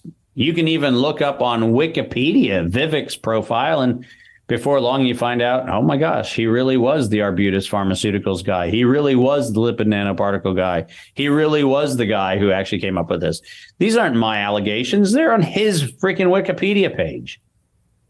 Now, I happen to have his financial disclosures, and I happen to have a bunch of other stuff that makes it even worse. But the facts are the facts. And you're exactly right. What we have is a world where every single one of these things was a premeditated, racketeering, collusive, and ultimately genocidal campaign for commercial gain. That's it. And this is something you know well. I mean, you prosecute these cases, or you research these cases on a regular basis with massive payouts. You know, this is... And you know, the funniest thing is, Brian, you know, for years, I used to be one of the cool kids. I was on Bloomberg and CNBC, and you can go back and look. And I was the one that broke the story for CNBC on the EpiPen pricing scandal, which, as you know, led to massive corporate shakeups, destruction of companies, destruction of careers, all sorts of things. And back then, when it was Dave Martin fighting for moms that needed EpiPens for their kids if they got stung by bees out on the soccer field, I was a hero for doing exactly what I'm doing right now.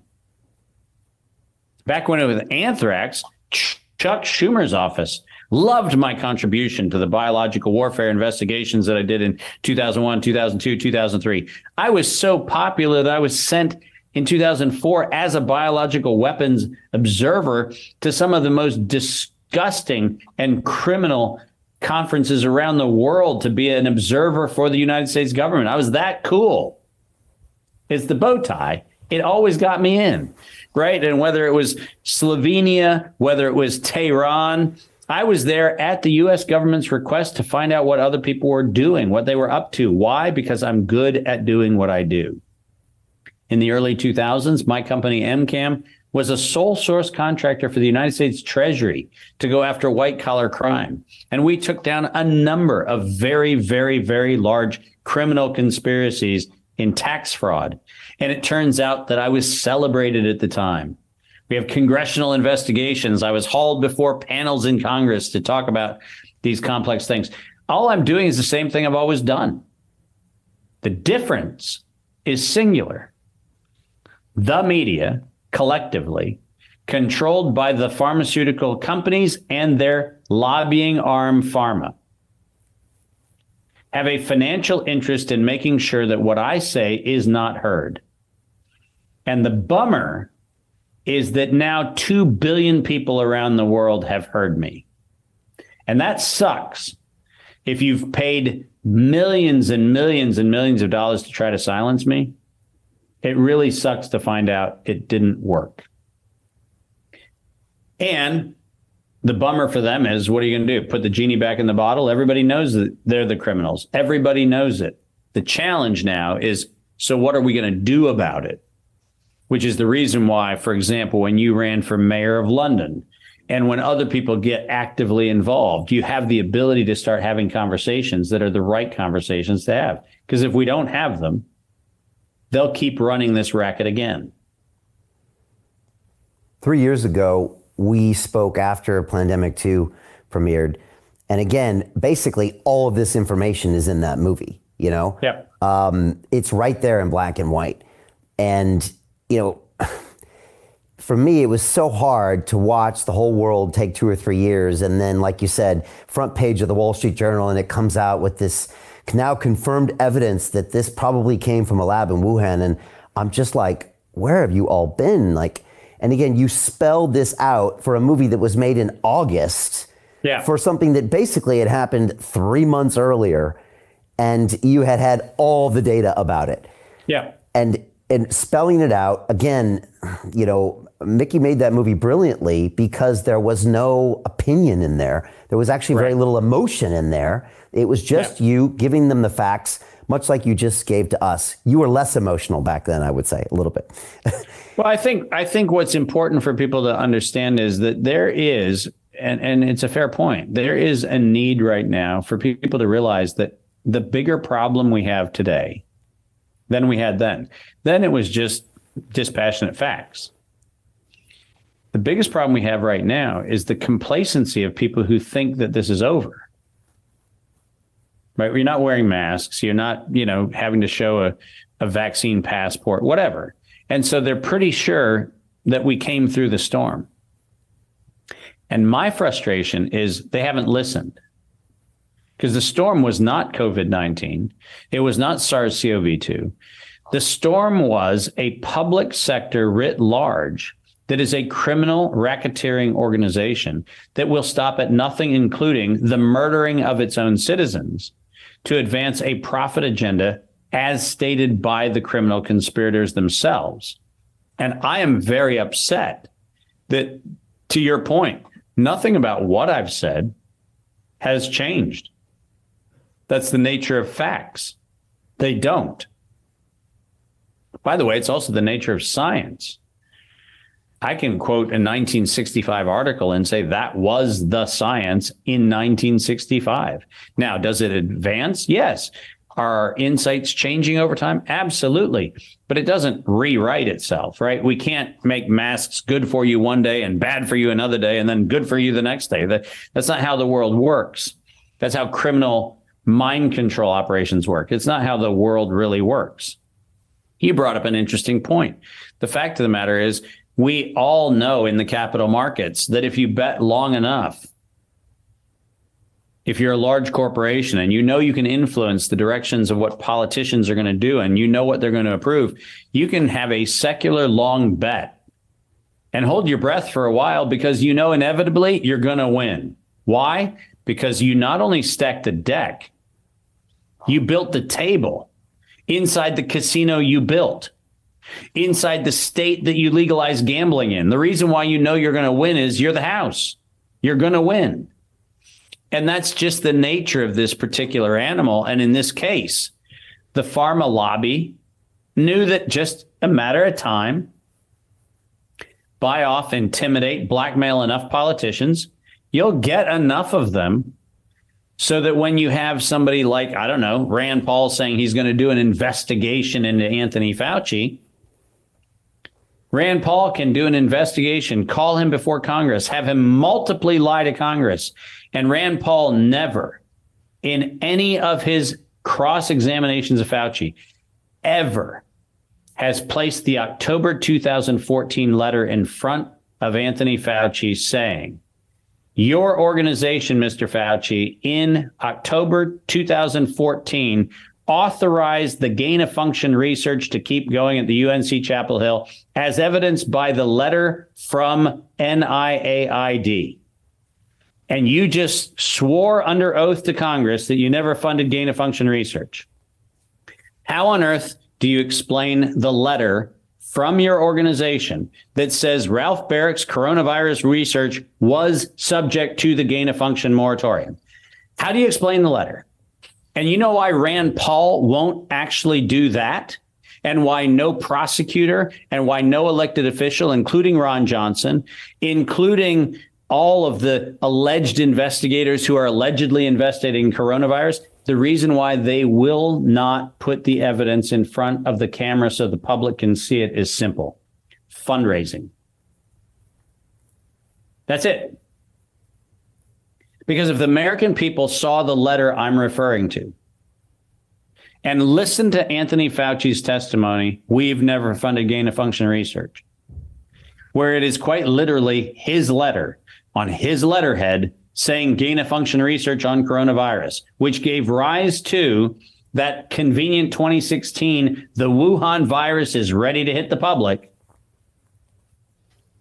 Look, we would have a different conversation, but we're not having. We're going to pause this real quick because there's a really good conversation going on over here on the Rumble side. There was a lot of talk about folks going to get in the jab. They knew the information, this, that, and the other thing. That's kind of, if you all look at this, this is kind of the cool part about this one. You can lie to yourself. You can lie to God. You can lie to every single one of us. You know what? You know what's going to happen at the end? You're still going to die. get this. If you got the jab and you're lying about it because you're scared of the way people will react to you, well, then you're retarded.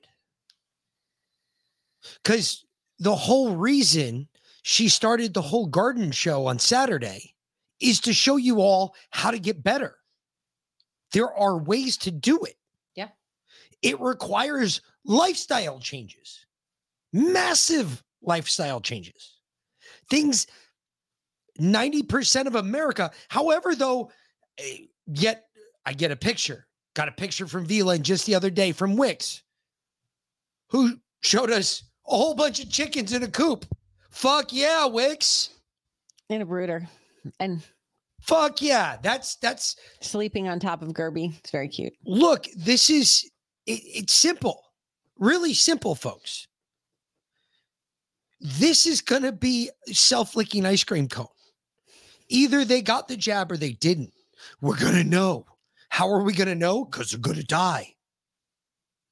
The rest of us will be fine.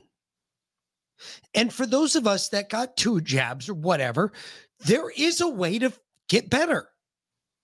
But the first part of it is to realize that you have a problem.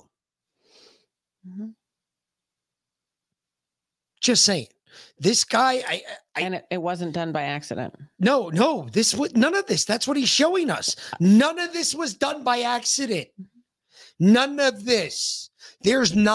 He hasn't said accident one time unless the government said it was an accident. Nope. So far, he's reported everything that the government has said it's going to happen. This is like sex with Kobe. This is going to happen. Kind of gross now, but whatever. If you can find him. And I don't know what you're doing because holy crap. Woo. Anyway. Okay.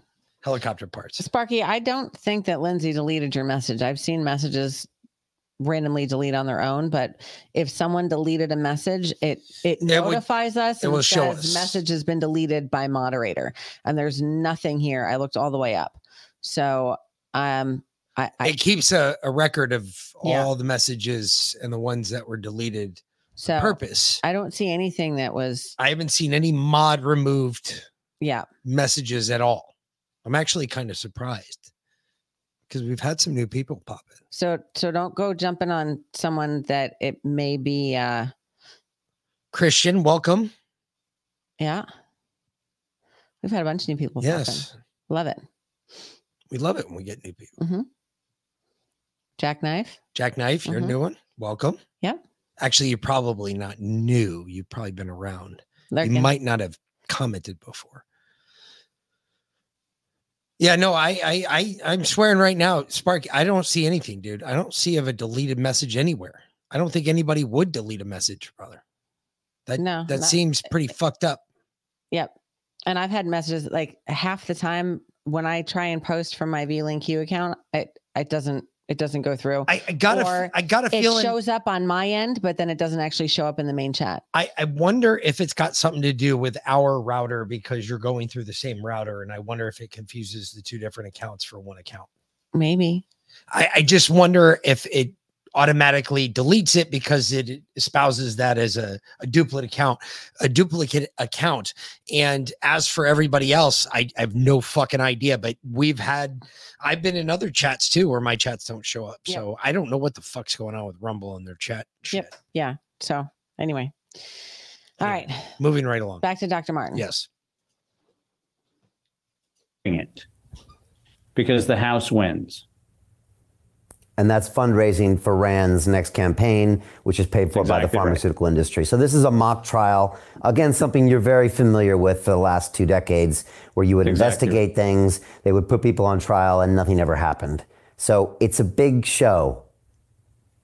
And there's not a shred of justice that the public should expect, because justice is not the objective. The theatrics are the objective, and I can assure you that Rand Paul has used his fight with Fauci as a great fundraising technique. But guess what? Investors will respond if they see profit at the end of the process. It's not just about coronavirus. It's about Rand Paul raising money for his next campaign. What do people need to know about what's coming next? Because this might get people's attention. The WHO has now come out with this pandemic preparation treaty. Is that the thing people should look at? No.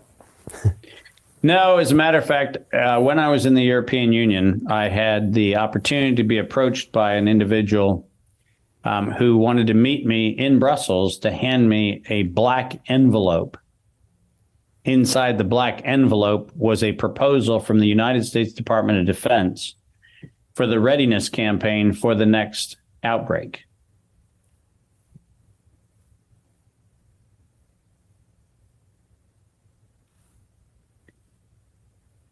For the next outbreak. Can you explain that? Yeah, that's kind of one of those things where you sit back and go, So we actually have a contract that is circulating in Europe from the United States Department of Defense, trying to identify European contractors to be partners in the next bio attack on humanity.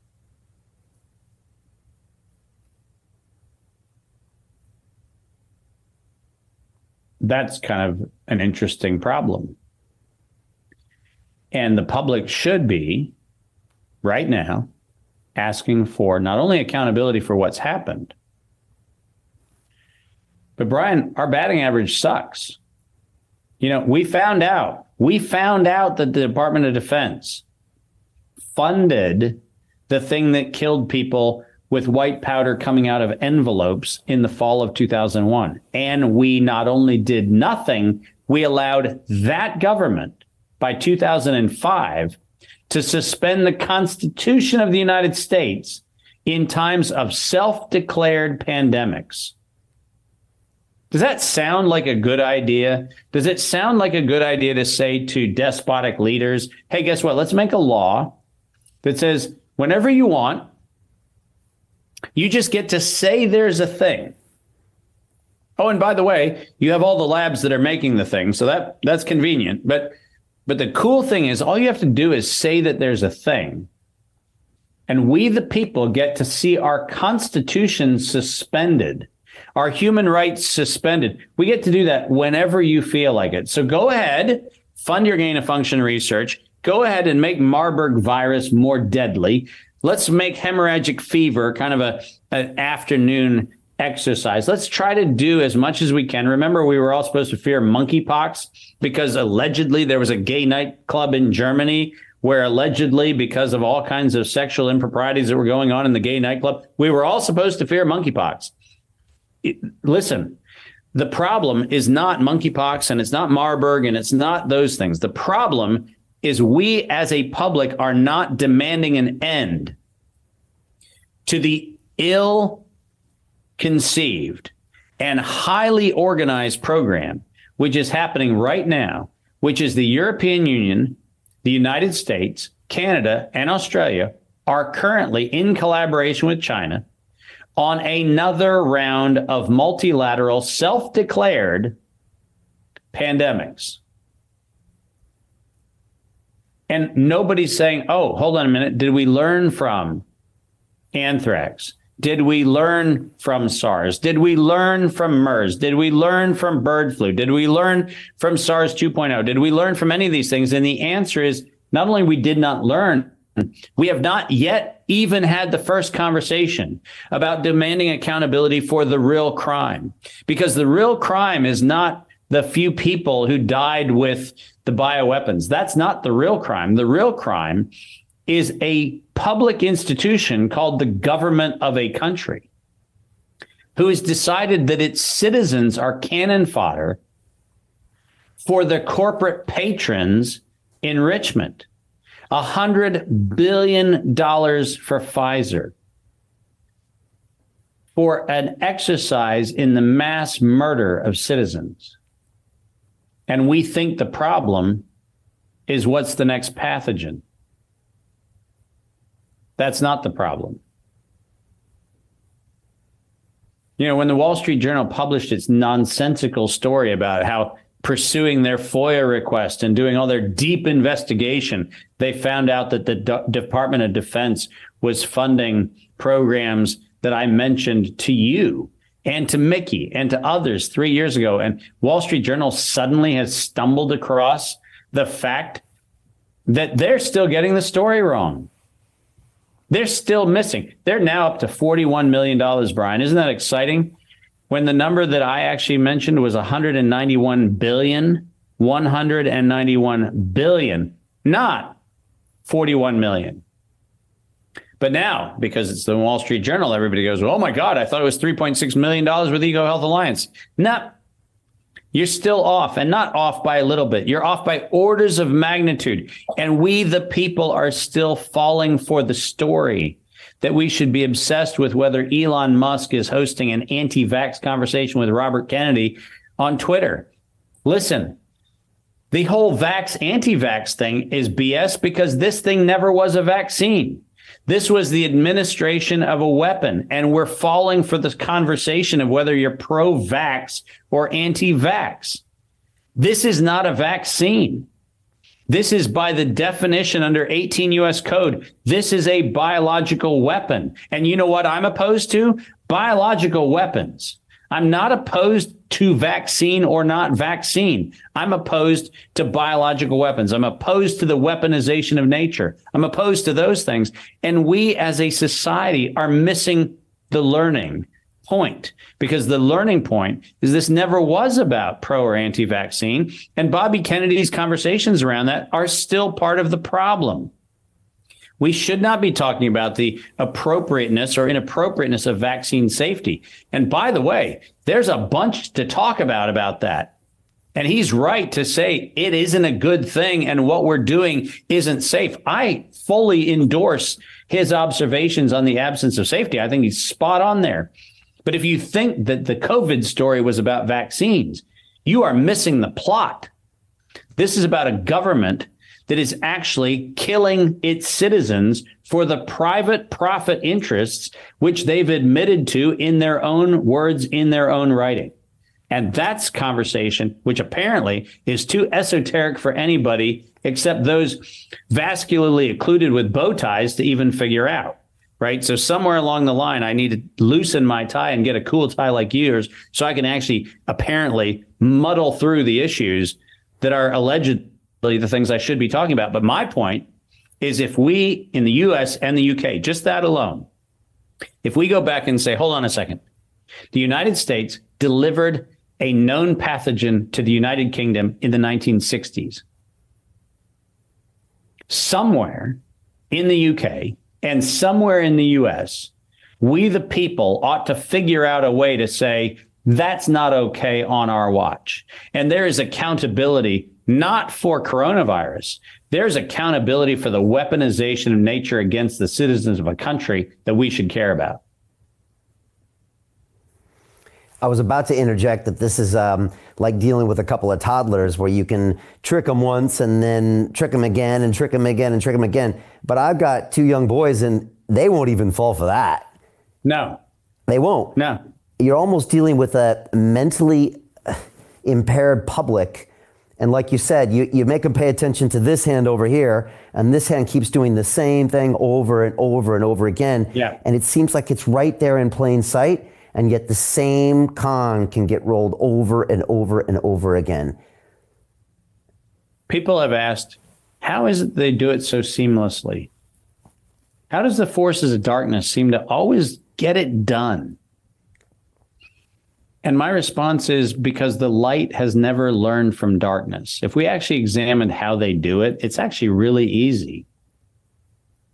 All you have to do is you have to leverage fear and then create the illusion of scarcity. That's it. There's the whole playbook right there. Yeah. Yeah. And the giant learning that we collectively could have. And by the way, why would I say something about the next pandemic brought to you by DARPA? Well, I'd say it because I'm actually using the agency of fear, maybe, to wake people up to maybe that's the problem. Maybe public health delivered through the Department of Defense is a bad model. Maybe the Department of Defense should stick to Department of Defense stuff. And maybe biologic weaponization of nature is probably not in the remit of what we should actually have our men and women in the armed forces focused on. We should be focused on things like, I don't know, the things we take oaths to defend, like all enemies, domestic and foreign. I'm sorry. I just read the evidence of enemies, domestic and foreign, and I haven't seen a single person who's taken that oath stand up and keep their oath. That's a problem. And I get your point about Bobby Kennedy, as in it. Dr. Martin. Dr. One Martin. thing he has, exactly right. Yeah. One thing he has said. Jesus. What the fuck is going on with this thing? Dr. Martin, you just said, wow, that is very poignant. How many of you vets feel that way? We took on that oath. That was part of our oath. I will defend the Constitution against all enemies, both foreign and domestic.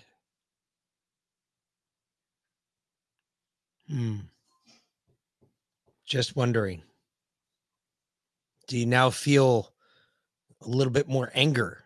Kind of like what I feel every day. Like we should be pissed right now, especially as veterans. We should be really angry. Like really, really angry. We're not. We've been calm, sitting in the corner because we're afraid that everybody's going to look at us and say, what a bunch of fucking weirdos. Why are they so angry? Why are we so angry? This is what we fought to protect and defend. And what did we protect and defend? We protected a Gestapo that is now killing our own people. What the fuck is wrong with us? Just saying.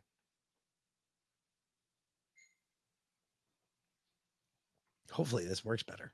Turning it back on. Fucking thing.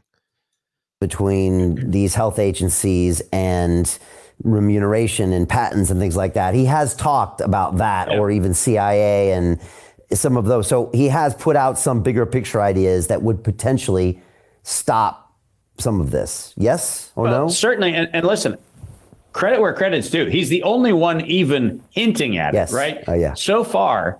And by the way, Ron DeSantis has had the information about the criminal nature of this thing for at least a year and a half. Ron DeSantis has unambiguously, as a governor, been the person who did, in fact, impanel a grand jury. But if you go back and look at what he impaneled, he did not impanel a grand jury to look at the crime.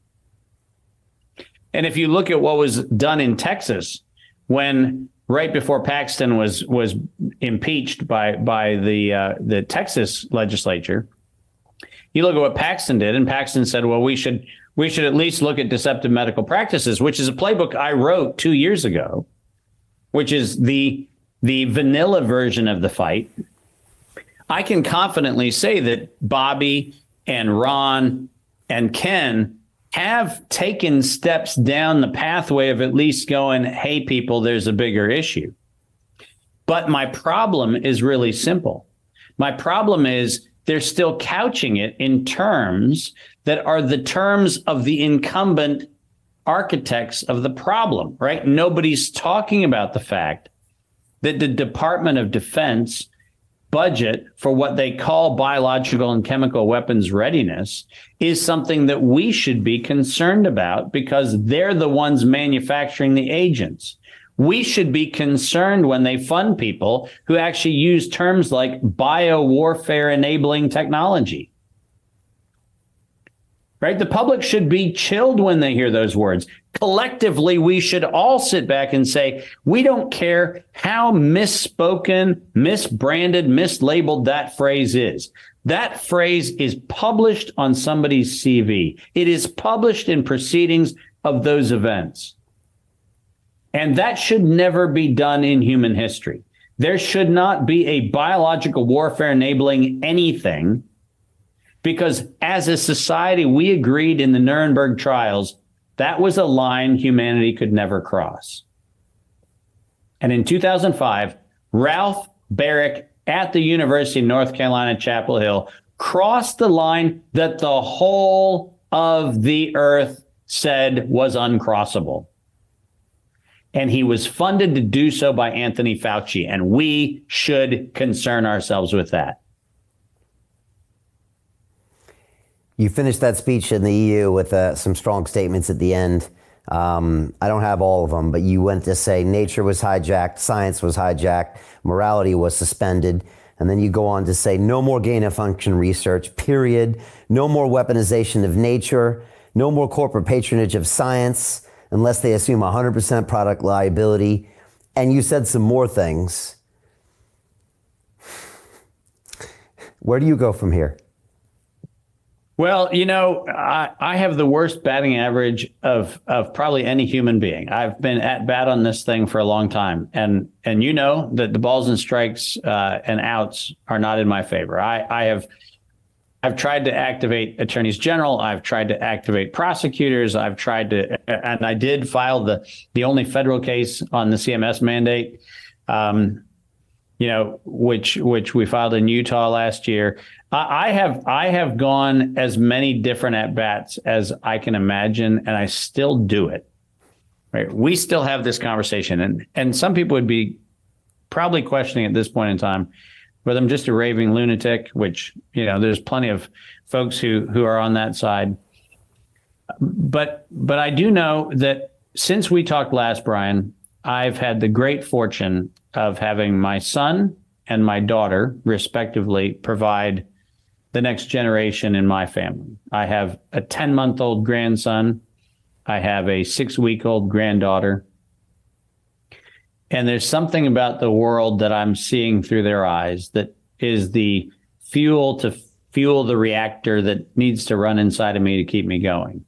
Because there's something I recognize about the perpetrators of these crimes.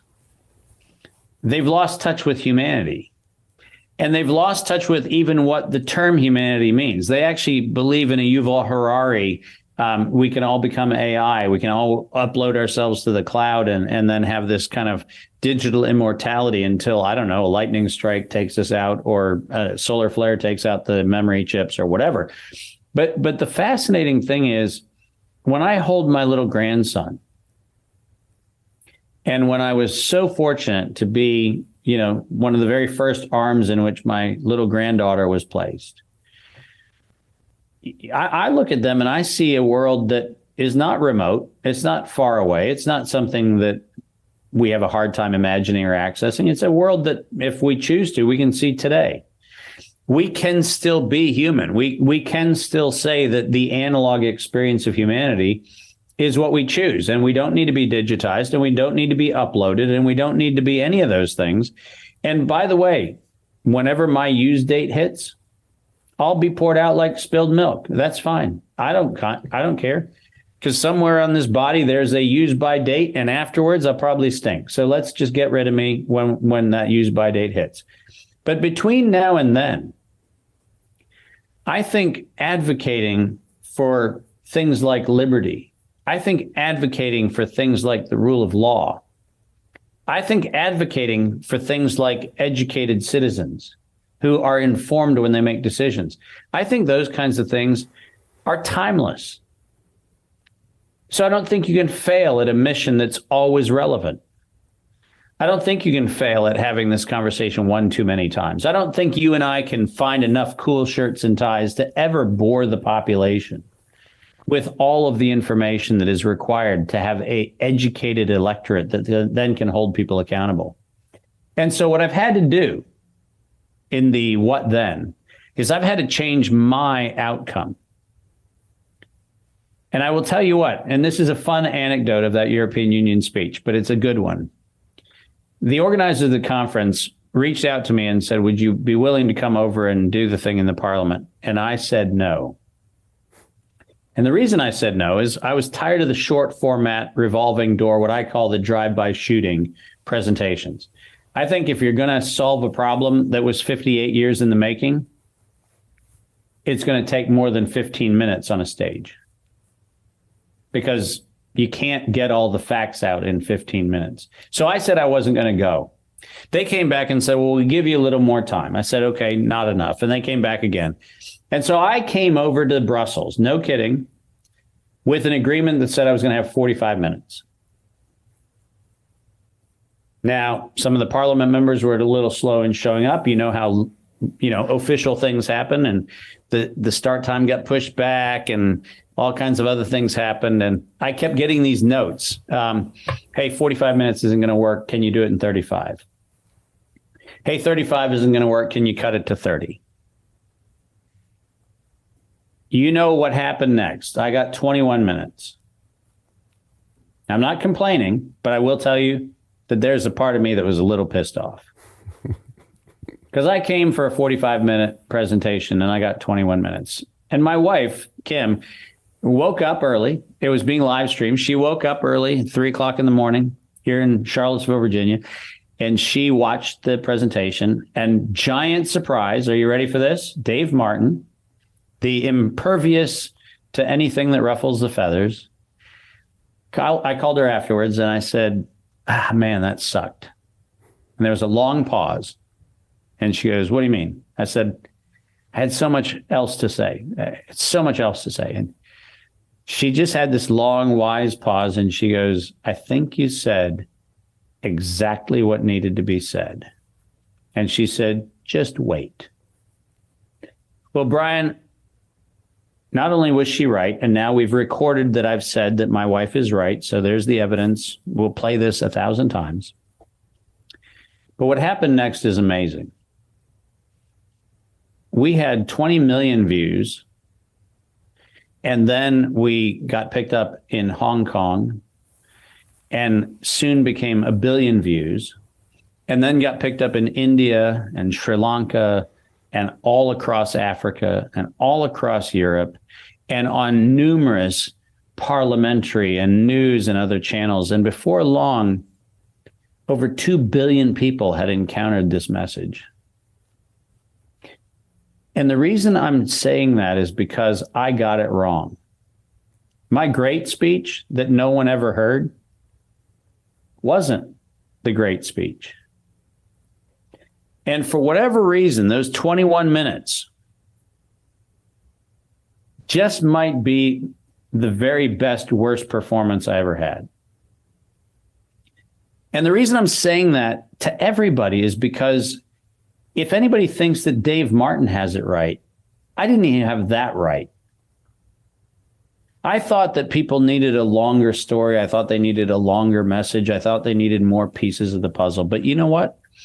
My wife was dead on, because it turns out that 21 minutes was long enough to engage people and not too long or too short for them to make the commitment to watch it. A whole number of people on TikTok and other social media tried to shrink the sound bites down. Here's the 7 minutes of the David 21 minutes. And here's the 3 minutes of the Dave's 21 minutes. And almost all the comments on all of those shrunk down versions was, I want to see the whole thing. And Kim was right. And I was wrong.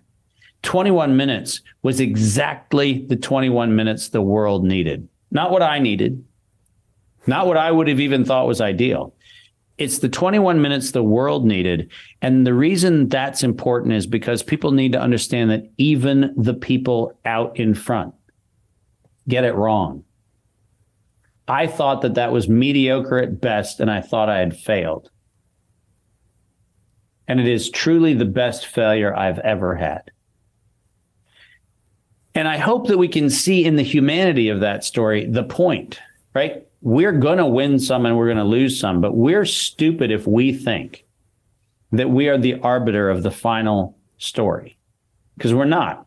I'm doing my part. You're doing your part. Mickey's doing his part. The other people you've talked about are doing their part. None of us know which one is going to be the one that tips the scales, but I can guarantee you that if we're silent, none of them will tip a scale. So here's to my continued failure, because it's freaking taking the world by storm. And I hope I fail up every time. It's a beautiful 21 minutes. I was watching it again this morning and I was just like, my jaw was dropping, and I'm kind of familiar with some of the material, but I was just like, God damn. And that's why I uploaded it right away on our channel, and people can go watch it. But it's a different David Martin than we saw in that movie. It is. We're going to pause real quick, folks. Can you tell me about that guy versus the guy from 2020? Stand by. We're going to pause this real quick. First of all, we're coming up on 420, which we're going to observe, which makes sense, right? I mean, it should. Anyway, the other part is we actually want to play that 21 minutes because I think now's the perfect time. Contextually, it adds more to the argument. One of the things I didn't like that he just said, and I want you all to pay attention to this, because a lot of people say this and you don't realize it. A lot of you say it, you don't realize it. I gave my performance like I thought needed to be given. Whoa, a performance? Wait a minute. Who are you performing for? What monkey? Because this ain't my circus, bro. Because I'm not a monkey. I'm not here performing for you. And yet you are. Yet I'm not, because he said my performance I gave. Wait a minute. There's no performing here. I don't perform. We don't come on here and perform. The anger is actual. You want to know where I stand? I'm pissed. I'm tired of our fucking government. Our government's been lying to us since long before I was born. The problem is only 1/3 of America's woken up to that one little fact that the government is lying. There's the other 2/3 of America that still believes the same bullshit and is still tied into the same battery network and got their heads buried so far up their own asses, they don't even know where the fuck they're at anymore. Well, this shit is real. There's no way. How is it possible that he could lay out all of this shit that he just said, right? How is it possible that no one has been even convicted of a crime, let alone convicted of a crime, even charged with a crime? Because no one will pick it up. And why is that? Because they're all involved. Exactly. That's the problem. That's where the conspiracy is. You and want to know conspiracy where theory, the actual conspiracy. You want to know where a conspiracy starts. It starts with the first person who covered it up. Mm-hmm. That's a conspiracy. Period. It doesn't have to be in government. It doesn't have to be criminal all the time. 90% of them are criminal because it ends up ending on the criminal side. Because they end up fucking somebody else over. Don't get me wrong. I don't disagree with what he's saying. It scares me though when I hear people say, well, it was my performance. Would presentation have gone better for you? Yes. Or my sworn testimony. That would have been perfect. But a performance? No. What you're talking about is not performing. Performing means you're lying, you're talking about another story, and you're giving a story that people want to hear. I don't want to hear the story that people want to hear. Well, I want to hear the truth. Not necessarily. So Dr. Martin was essentially the star of Plandemic 2.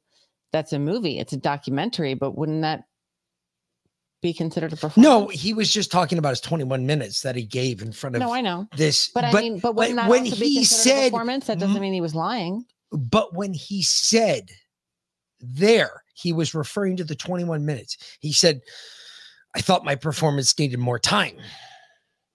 When you say those words, you don't even think you're saying them. I gotcha. I'm sorry. You're the one who's always made me look twice at what I'm about to say, because I'm always like, well, that's going to be right there on the edge. I think you're adding a connotation to the word performance that it doesn't necessarily mean. You said it always means you're lying. That's not true. No, it means you're performing. It means you're dancing to a tune. It means you're agreeing to a narrative that somebody else gave you. It's not your own. Necessarily. I wanted him to go in and testify. That's what I wanted him to do. But that just because you're performing doesn't mean that that someone else gave you the narrative. He wrote his own testimony. He wrote his own presentation. He okay, well then why not say testify? He rehearsed it many times. Why not say testify? When you rehearse something like that, then don't you consider it a performance? No, not at all. Not when it's coming from the heart. Nope. I have never ever considered one of my rants on here a performance, because every single one of my rants on here come from my heart. I gotcha. Fuck that. No, there's a difference between performing and showing exactly how you feel without any question or any doubt to anything you say. Well, he actually gets into that at the end past this interview, but let's watch this 21 minutes first, because it'll already put us past 420. So, because you've been ranting for a few minutes here. Well, I was trying to wait until 420 to start this. After 420 to start this. I had it timed so that we would have hit it right for 420. Knowledge I would have needed. Look at the time. It is a particularly interesting location for me to be sitting today, given that over a decade ago, I sat in this very chair right here in the European Union Parliament. And at that time, I warned the world of what was coming. During that conversation that was hosted at the time by the Green and EFA and a number of the other parties of the European Union's various representations, we were having a conversation on whether Europe should adopt the United States policy of allowing for the patents on biologically derived materials. And at the time, I urged this body and I urged people around the world that the weaponization of nature against humanity had dire consequences. Tragically, I sit here today with that unfortunate line that I don't like to say, which I told you so. But the fact of the matter is, we're here not for a reprisal on past decisions. We're here to actually, once again, come to the face of the human condition and ask the question, who do we want to be? What do we want humanity to look like? And rather than seeing this as an exercise in futility, which is very easy from time to time when you're in the position I'm in, I actually see this not as an exercise in futility. I see this as one of the greatest opportunities that faces us, because we now have a public conversation, which is now front and center in people's minds. When this was an esoteric conversation about biological patents, nobody cared. But when that conversation came home, then it became something people can care about. So I'm actually quite grateful for this opportunity. I thank the members of Parliament for hosting this. I thank all of the translators who, I apologize in advance. I will use terminology that is probably very difficult to translate, so my apologies. And I'd also like to acknowledge the fact that many of you are aware of my involvement with this, in large part due to the amazing work of my wonderful wife, Kim Martin, who encouraged me at the very early days of this pandemic to get on front of the camera and talk about all the information that I had been sharing among very small groups around the world.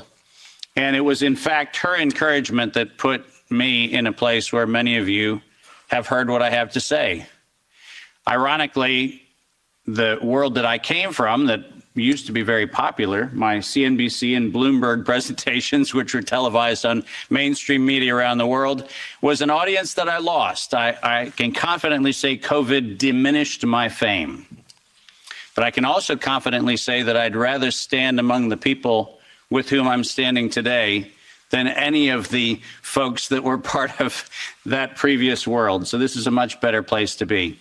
My role today is to set the stage for this conversation in a historical context, because this did not come in the last 3 years. This did not come in the last 5 or 6 years. This actually is an ongoing question that probably began here in Europe in the early stages of the mid-1900s, but certainly by 1913, 1914, this conversation started right here in Central Europe. The pandemic that we alleged to have happen in the last few years also did not happen overnight. In fact, the very specific pandemic using coronavirus began in a very different time. And we'll try to advance the slides here with one of these things. Oh, there we go.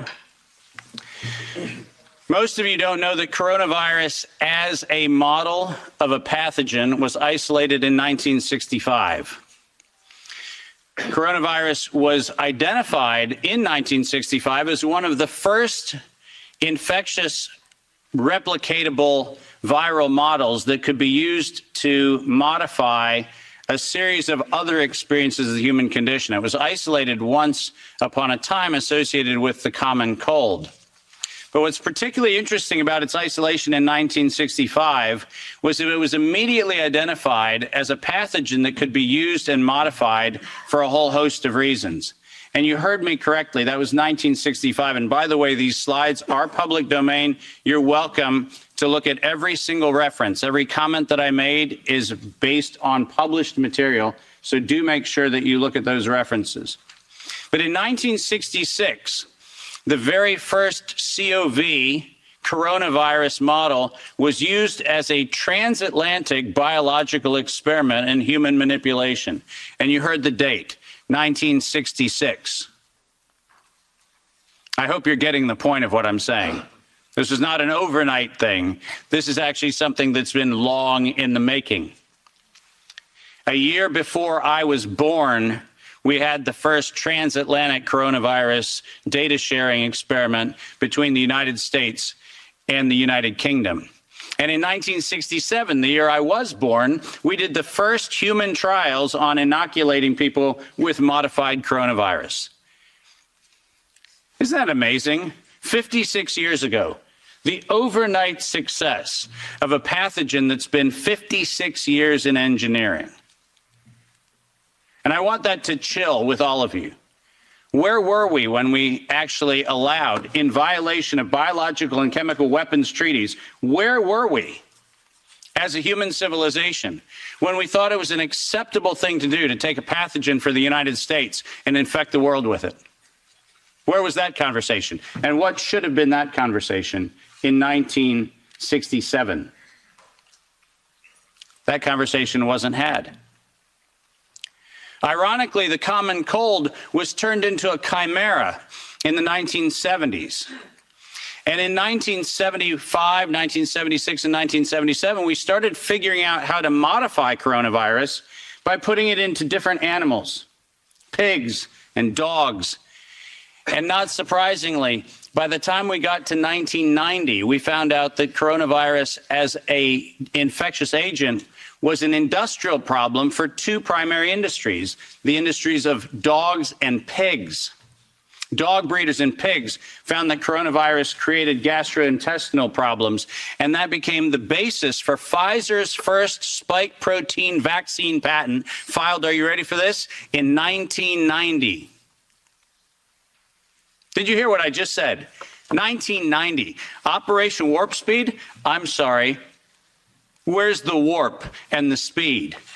Pfizer, 1990, the very first spike protein vaccine for coronavirus. Isn't that fascinating? Isn't it fascinating that we were told that, well, the spike protein is a new thing. We just found out that that's the problem. No.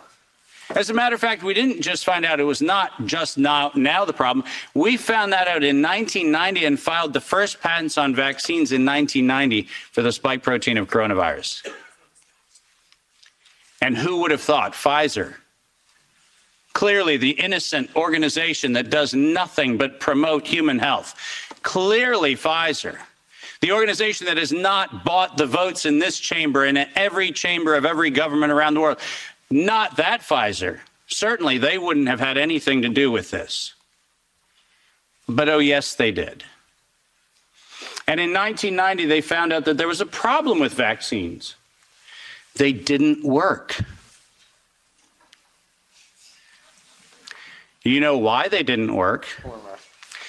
It turns out that coronavirus is a very malleable model. It transforms and it changes and it mutates over time. As a matter of fact, every publication on vaccines for coronavirus from 1990 until 2018, every single publication concluded that coronavirus escapes the vaccine impulse because it modifies and mutates too quickly for vaccines to be effective. And since 1990 to 2018, that is the published science, ladies and gentlemen.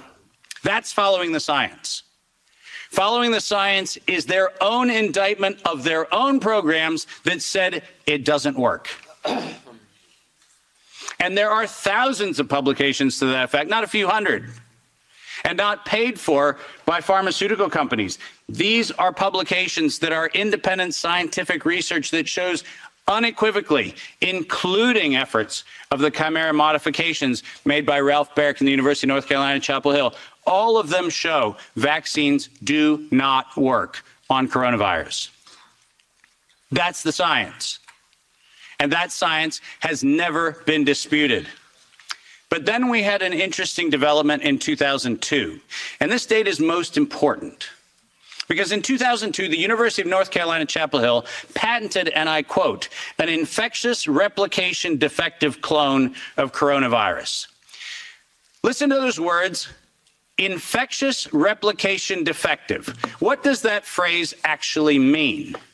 For those of you not familiar with language, let me unpack it for you. Infectious replication defective means a weapon. It means something meant to target an individual, but not have collateral damage to other individuals. That's what infectious replication defective means. And that patent was filed in 2002 on work funded by NIAID's Anthony Fauci from 1999 to 2002. And that work, patented at the University of North Carolina, Chapel Hill, mysteriously preceded SARS 1.0 by a year. Dave, are you suggesting that SARS 1.0 wasn't from a wet market in Wuhan? Are you suggesting it might have come from a laboratory in the University of North Carolina, Chapel Hill? No, I'm not suggesting it. I'm telling you that's the facts. We engineered SARS. SARS is not a naturally occurring phenomenon. The naturally occurring phenomenon is called the common cold. It's called influenza-like illness. It's called gastroenteritis. That's the naturally occurring coronavirus. SARS is the research developed by humans weaponizing a life system model to actually attack human beings. And they patented it in 2002.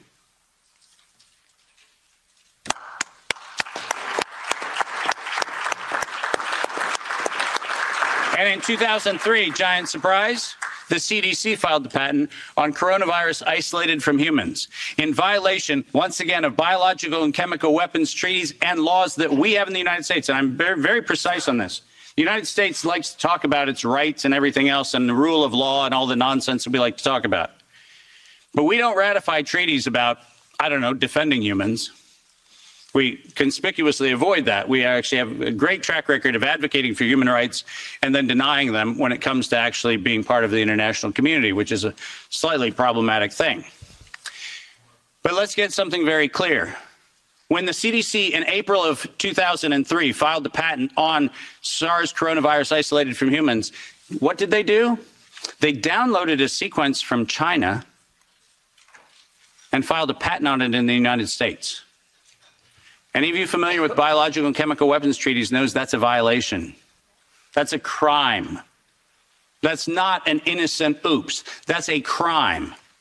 And the United States Patent Office went as far as to reject that patent application on 2 occasions until the CDC decided to bribe the Patent Office to override the patent examiner to ultimately issue the patent in 2007 on SARS coronavirus. But let's not let that get away from us, because it turns out that the RT-PCR, which was the test that we allegedly were going to use to identify the risks associated with coronavirus, was actually identified as a bioterrorism threat by me in the European Union-sponsored events in 2002 and 2003, 20 years ago.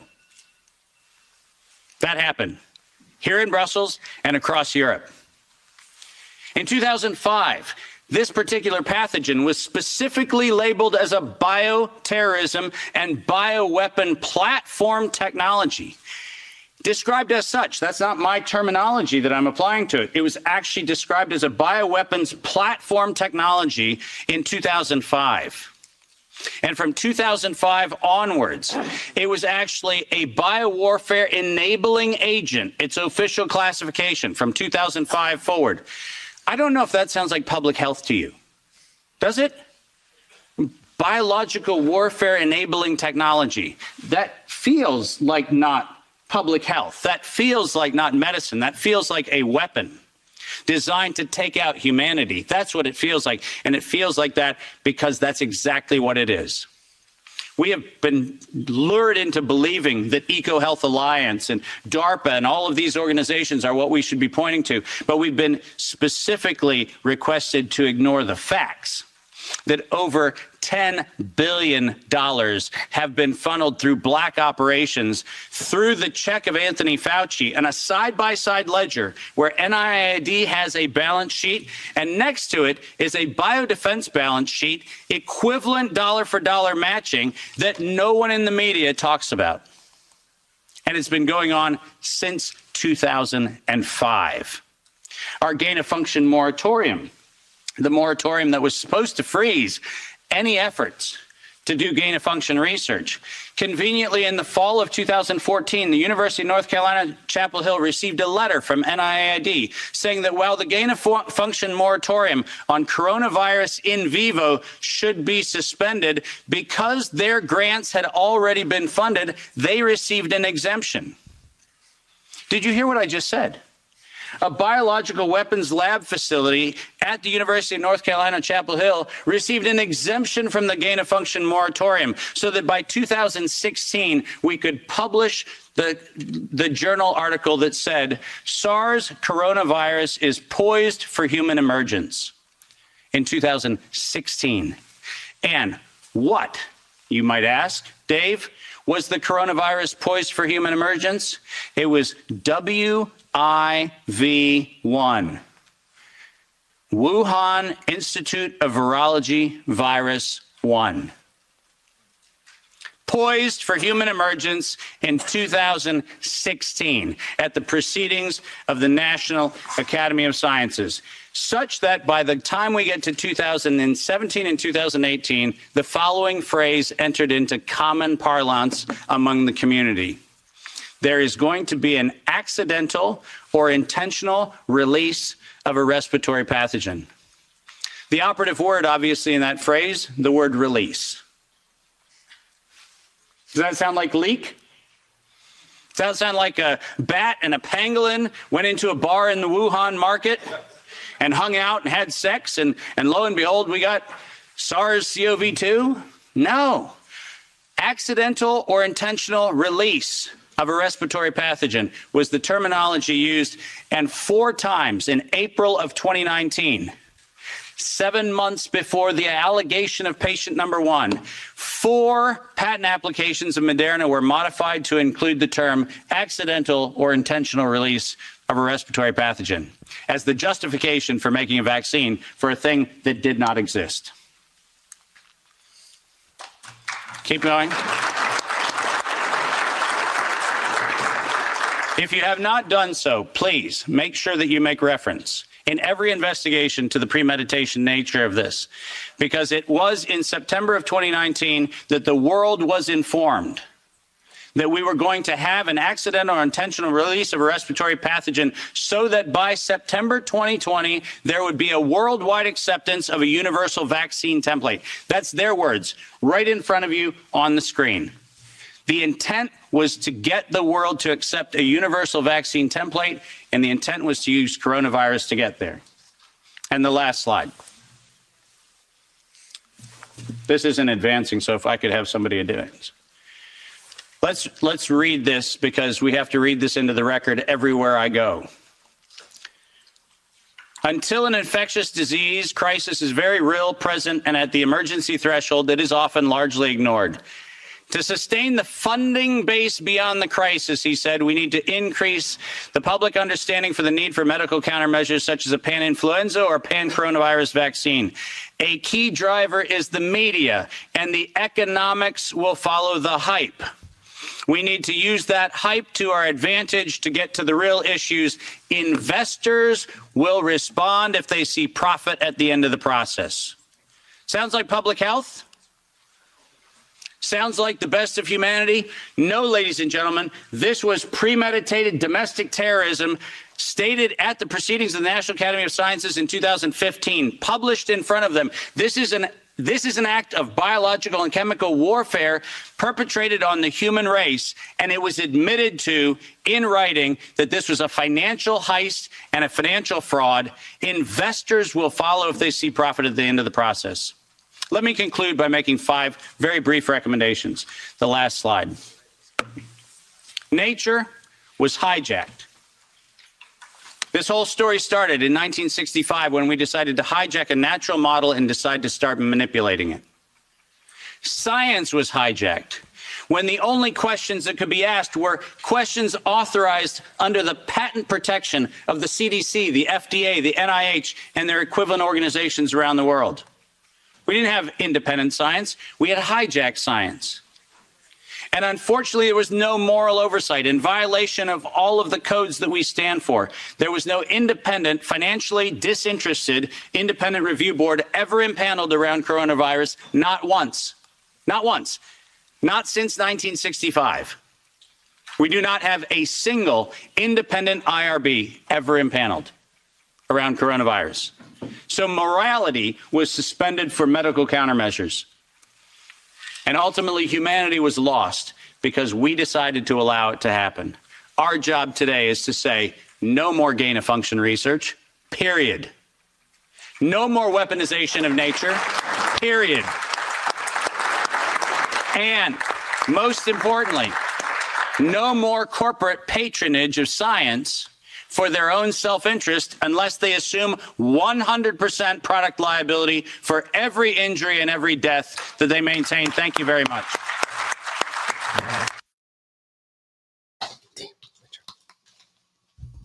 Damn. So that was a good 21 minutes Mhm. worth of time.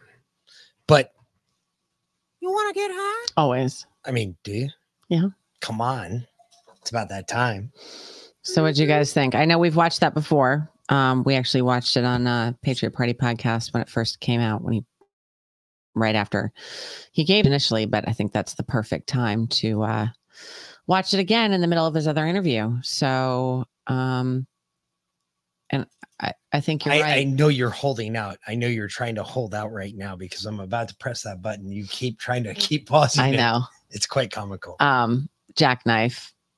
I think you're right, though. I think some people need to hear it multiple times.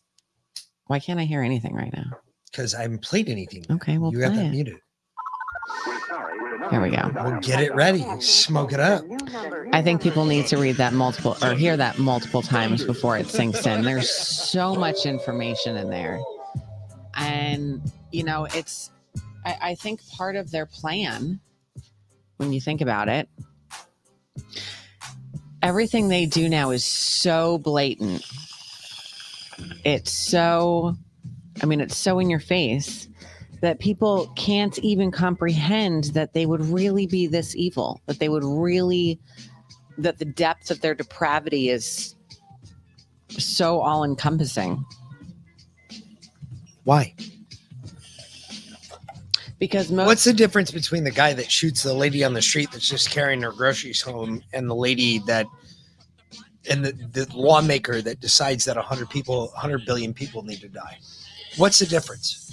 That's not the point I was getting at. The point is that most normal people, right? Most people, because they can't personally comprehend doing something like that, can't comprehend that someone else would. You know what the difference between and that's why we're not able to wake them up. You know what the difference between me and somebody else is? You've already seen the evil in the world. No. I've killed somebody. True. Okay. On the opposite side of that, there's a lot of people that say that they want to, but they've never done it. Mm-hmm. I can go ahead and tell you right now, it's not the same reaction you're ever going to have.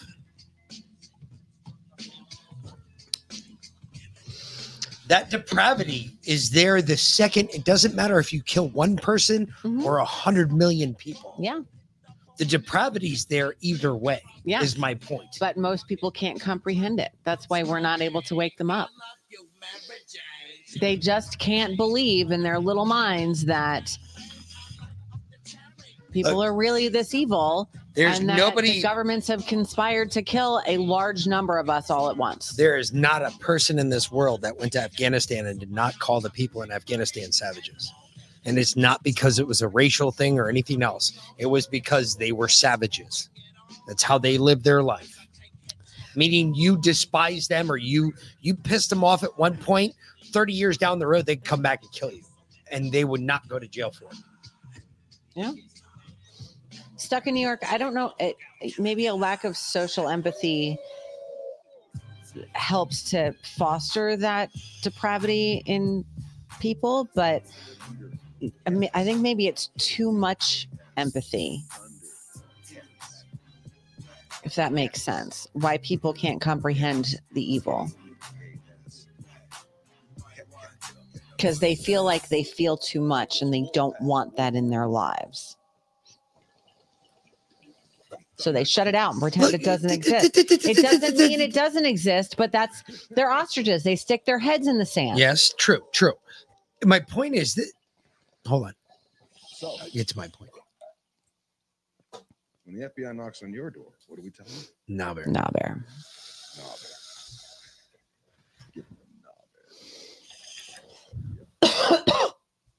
I get it. I get what you're saying. I get what both of you are trying to say. However, by doing that, you're putting the blame back on God. God is not responsible for what we do. God gave us a choice. He gave us free will. It is, I've come to look at it this way. When you have seen those movies in the past and the bad guy's got the good guy in the ground, he's begging for his life. He's about to put one in his head. And the bad guy instead knocks him out and walks away. That's free will. That is the epic definition of free will. He had a choice right there. He could have followed his orders. He wouldn't have gone to jail. He wouldn't have gotten in any trouble. He could have knocked him out, and the same thing wouldn't have happened. So the point of it is this. You're given free will, even in decisions when you don't think you have the decision. You're given it even at times in which you think you're unworthy of it. So in saying that, I was thinking of my cousin. I have a cousin who is, first off, she's batshit fucking crazy. Okay. Proven by both her cousin. She is batshit crazy. She is highly empathic. She sucked dick for coke from the time she was 13 until she was probably 20 something. And then she went clean, but it was too late. She's already fucked. Right. So she shut out everything negative. She doesn't watch TV. She refuses to listen to anything negative, anything bad about the world. Right. I can barely talk to her. Right. She won't do it. She completely shuts it out. And that's how she's coped with her own mental instability. But now she wants to travel. Mind you, she's 35, right? She wants to travel. She wants to go to Europe. Now, mind you, the worst day this girl has ever faced is probably the day her dad died, which would be a pretty horrible day for me too. However, that's like the worst day she's ever faced. She's never faced true adversity. She has no idea what the real world is like. And if she ever encountered any of you, she would be aghast at what she saw. But apparently she's been talking to someone online who I know has misrepresented themselves. And now she wants to go to the UK to meet this person. And we are seriously concerned for her safety because she has shut everything negative out. She refuses to acknowledge it. She has no idea that it exists. She literally lives under a rock. And then she's going to go out in the world. Her ass is going to get trafficked. Someone's going to pick her up super quick because she doesn't want to hear it. And I'm going to sit down with her. I'm going to talk to her. Well, I'm going to call her and try and explain this to her. But I know she's going to hang up on me and she's not going to listen. Some people just don't want to accept that there is evil in the world. And so therefore, they cannot accept that evil has been perpetrated upon them. And I don't think anything that we say is going to wake those people up. The first part of any problem is identifying that you have a problem. We've talked about that on several different occasions because we have a fucking huge problem in this country that nobody wants to talk about. It sits at the head of our government and it's destroying us from the inside. Claire, I was talking about my cousin. But either way, it affects us all the way down to the lowest of us. I mean, don't get me wrong. She was a psycho before, so this is nothing new. But the added to for coke since she was 13. The added to part of this is that now she wants to take her problems to. I feel responsible because I don't want to shut our problems on England. You know, that's not the right thing to do. It's not what you do when your neighbors and allies. Number one, that's a big one. But B, number two, the other problem there is there's a good chance that I think she's talking to a fake and she looks very young for her age. And I can tell you right now, I think they're going to try and sex traffic her. And when they figure out how old she is, when they make those mistakes, they normally kill them. Oh, absolutely. Curious Patriot. She's also been taken for money. She hasn't spoken to me for 2 months because she asked me for $115,000 and I fucking laughed in her face. I was like, I don't have $115,000. I don't have $15,000. And if I did, I wouldn't give it to you. She's trying to tell me I'd get it back in 2 weeks with an $18,000 return. I was like, are you talking to the Prince of Nairobi? Seriously, that's like the oldest scam in the book. The Grand Prince of Nairobi. I mean, for fuck's sake. London, I think, Claire. So, yeah, she's getting scammed all the way, but she won't listen to any of us. What do we do? So the question is, do you let her go and possibly get kidnapped and sold into a sex trafficking ring in which you're going to end up paying for at the end state? Or she might, Claire, but I don't want to put her on you because she's crazy. Or do you declare this dumb bitch a fucking psycho and have her fucking locked up in a fucking institution? The question is out there because I brought up the point that this is the same. I've seen this isn't new from this part of the family. Let's put it that way. Something I've seen before. And this individual tried to come after me about something between her and my wife. And tell me something. How did that individual act around me ever since that interaction? She essentially refuses to be in your presence. For the most part. Matter of fact, if I'm there, she's there for about 5 minutes because I told her some things and put her in a place that I said, look, bitch, you might be blue blood or whatever the fuck you think you are. But let me tell you what I am. I am a savage and I will fucking kill you just for the sake of doing it, for no other reason. And I could give a fuck less what your political views are, and I could give a fuck less what you think. At the end of the day, I will have taken your life. And at the end of the day, I will have collected one soul. Your call. And guess what? That didn't go over very well. But when she was, got picked up for DUI and in jail, who'd she call to get her out? Him. you know, I've cleaned her up, pulled her literally out of the gutter more times than I can count. I've been there for about half of them. And it, you know, it was always my fault. Shoot the messenger kind of a thing. I'm done. Like, I've washed my hands of it. But, you know, family's rightfully concerned. What do you do? Don't know. What do any of us do with our friends and family that just won't wake up? No matter what you tell them, no matter what you show them. At what point do you say, I'm sorry, I got to wash my hands of it? God told us there was only going to be 144,000 that could see this.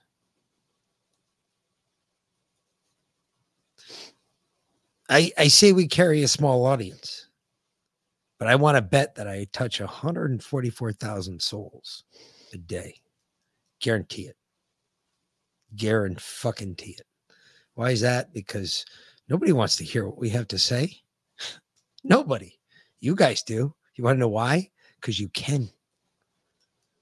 You're right. Which means you're a part of it. You always say you're done until the next time. We all do. And I've said I'm done. I don't know how many times with her. And honestly, hundreds. And honestly, I don't expect her to stop either, because that's not what you do with family. Because she's my family. The problem she's my blood. The problem is that she understands the same thing I understand. There's only so many times you can lead the horse to water. You can't make it drink it. All you can do is lead it there. It's up to you to take that rational next step that the rest of us figured out a long time ago. And on the other hand, as I told my other cousin last night, she's seriously vaccine injured. I mean, she's severely vaccine injured. They told her she's allergic to mold. She grew up in fucking Savannah. I'm sorry. She's not fucking allergic to mold. Okay. Give me a break. She's serious. She's got like 4 jabs in her. She's seriously injured. She has all the classic signs, but she won't admit it. And she went to some doctor on the left coast who told her that she's allergic to mold. And, as I told my cousin, look, she's going to die pretty soon. Let her go have her fun.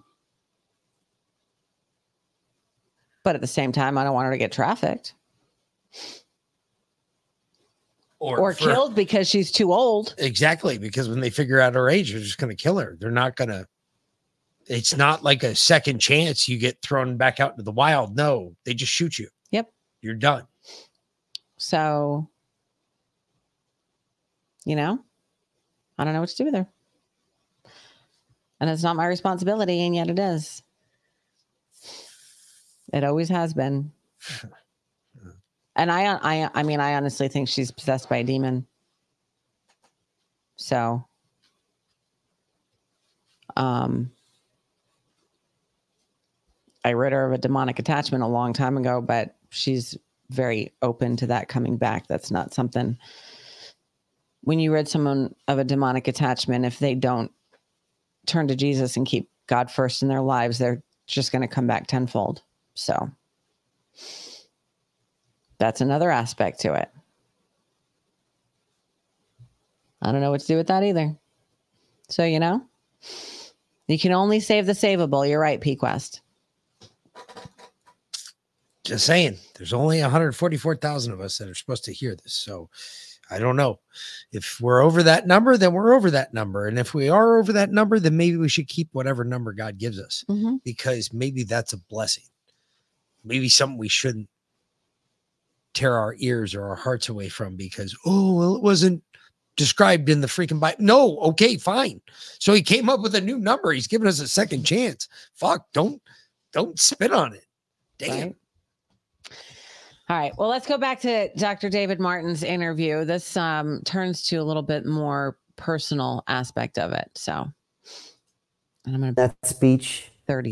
Yeah. So a couple things, news and other channels. And before long, over 2 billion people had encountered this message.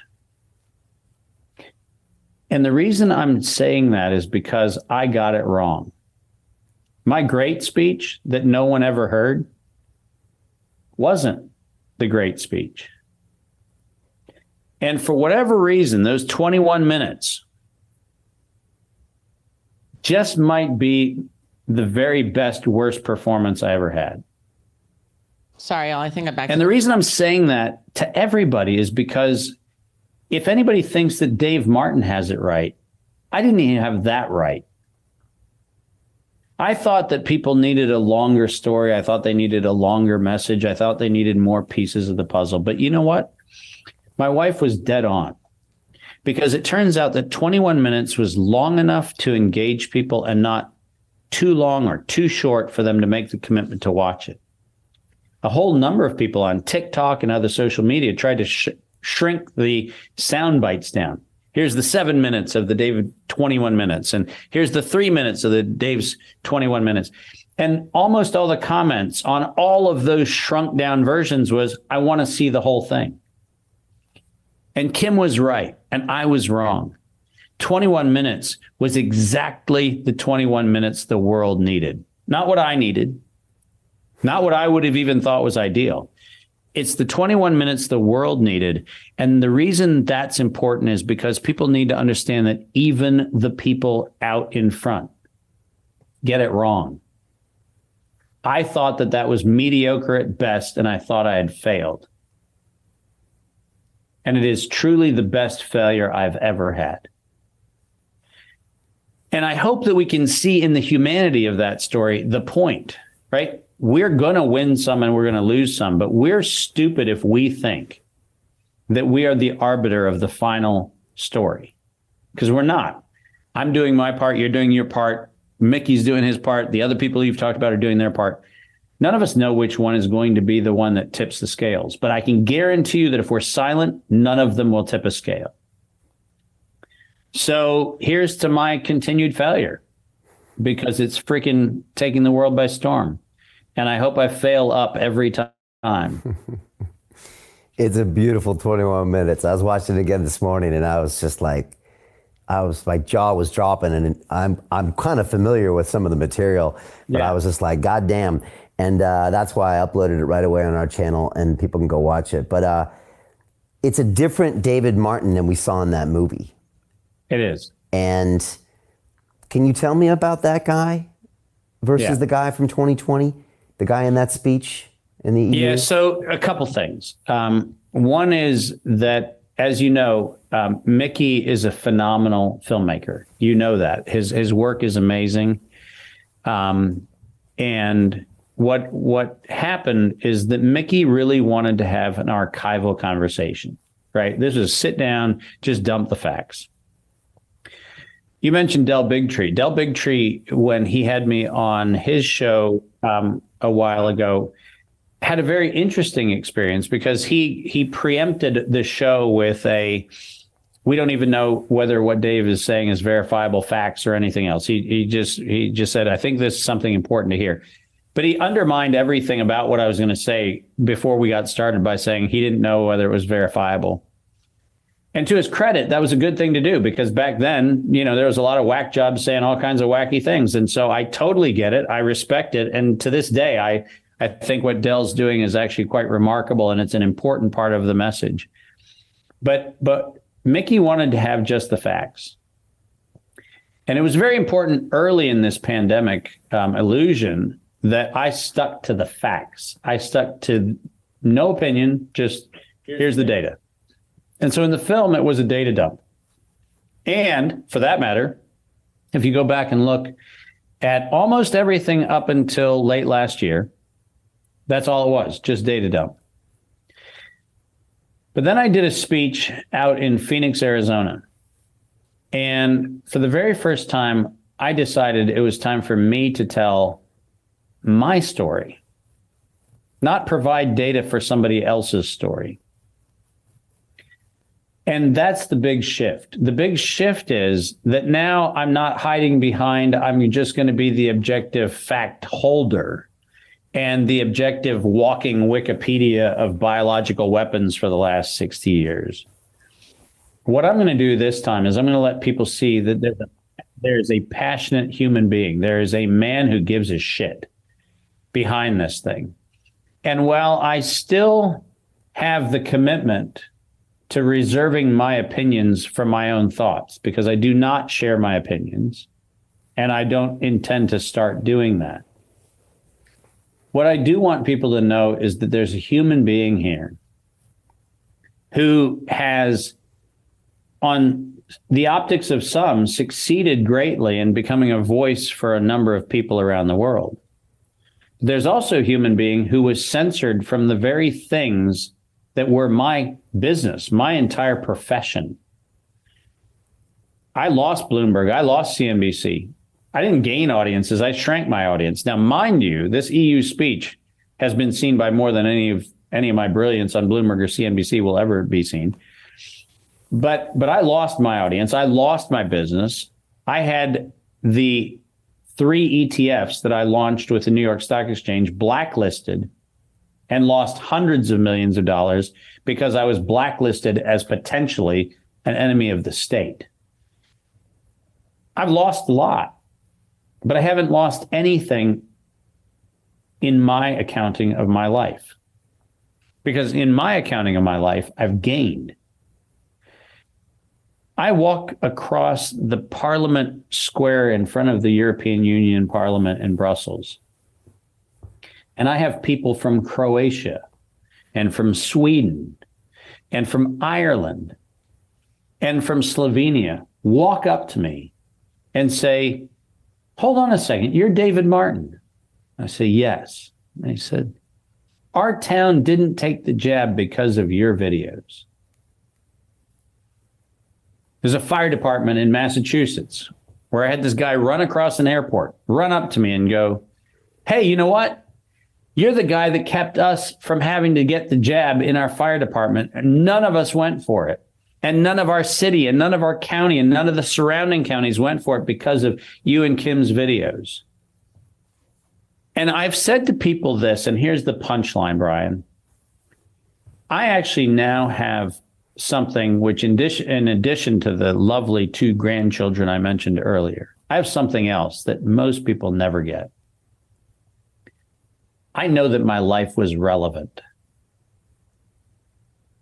And I can guarantee you that there's not a Klaus Schwab or a Yuval Harari, there's not a Bill Gates, there's not an anybody else that can feel the feeling of knowing that your life tipped the balance.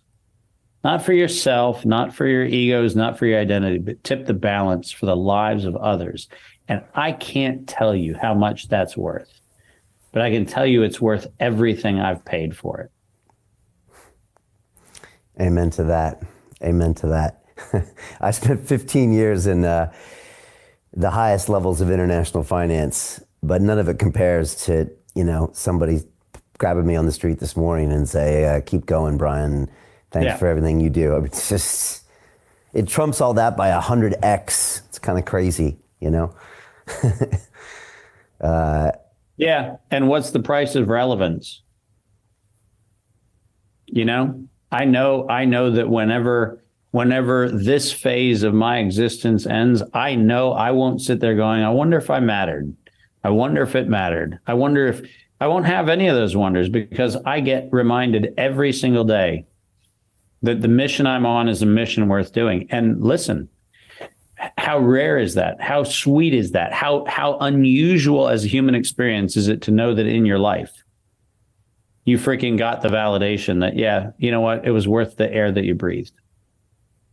So I would say I'm a better human being because I have found myself less interested in being important and far more interested in being relevant. Well, it shows. And there was some great moments in that EU speech where, you said, let me repeat that. Did you hear what he said? And it was just fantastic. I mean, it really came off as a great TED Talk. Not that Ted would have ever had you. I don't think I'll be invited back there either. Probably not. Although you do have that old TED Talk I found as well. I do. It is. They can't erase all of it. Mine disappeared it was on the TEDx website. It actually disappeared for 2 months, right when all of this was happening in May 2020. And I was like, come on. I was like, I mean, okay, it's one thing, when Dropbox and PayPal and all these other things systematically check you. But I was like, come on, TEDx takes my talk down. And then it popped back up later, and now I think it's gone. But Anyways, it was interesting. Your role in the film is interesting in Plandemic 3 because, again, we also see a different David Martin. You're talking about this concept of being human. You know, you're talking about what this great reset might mean, this quasi-communist society, and then this last line where you talk about go out and stand on the earth, you know, and you can feel what it means to be human and be a part of this universe. It was a nice, unexpected part of you to see that makes sense of everything that you do. Yeah, Mickey told me that I should wait for it, and I didn't know what wait for it was. I knew that I was going to have at least a cameo thing in this film. And then he told me about his editorial decision to put that line in the film. But that was actually one of the rare moments that Mickey and I had to get into that really human space. A lot of people don't understand what motivates me. And a lot of people have not taken the time to sit and ask the question, and Mickey did. And so that soundbite comes from a much longer conversation. And like a lot of things that Mickey does, sometimes I wish he'd just let the camera roll be something people could see, because the longer conversation is really cool too. But the point, I think, is important, because if you ask this underlying question, that what's the motivation, right? What's the motivation for a Dave Martin? What's the motivation for Brian Rose? What's the motivation for Mickey Willis? Which, by the way, I think the Great Awakening film, because Mickey does finally get in front of the camera and finally puts his voice in this film, I think it's brilliant, because now you get the motivation for the why behind Mickey, which is a phenomenal story, and it's wonderful, and it grounds this into the context of why it matters.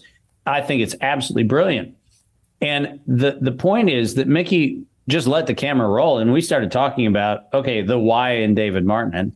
And I would say to the people who puzzle about motivation, the why for me is actually simple.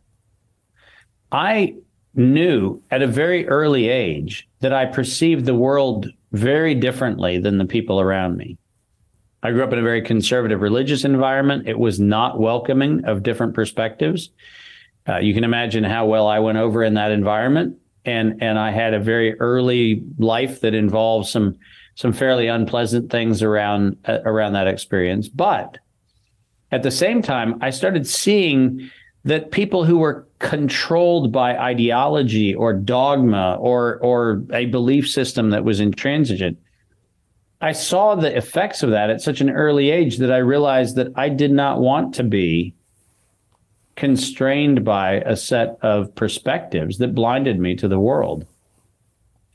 And I have a beautiful moment, which was a moment I had in China with a lovely guy who invited me to a monastery in 2010. I'm sorry, in 2007. And during our conversation, he asked me if I would stand barefoot in the snow. Now, I grew up on a farm in Pennsylvania. You know, barefoot in the snow is not what we did when we went out at 4 o'clock in the morning to milk cows. That, you know, I was very much into boots. But I went out in the monastery and stood in the snow. And he just asked if I could learn from the snow. And it was a fun exercise, because what I found was, you know, your first thought is, why the hell am I standing in the snow with bare feet? That doesn't make any sense. And then after your brain gets done telling you that that's a dumb idea, you start feeling the snow. And then you start feeling your effect on the snow. And you start feeling that if you stand there long enough, the snow relents to your body heat. It doesn't go the other way. Your body heat doesn't relent to the snow. Your feet get cold, yeah. But the snow changes its phase.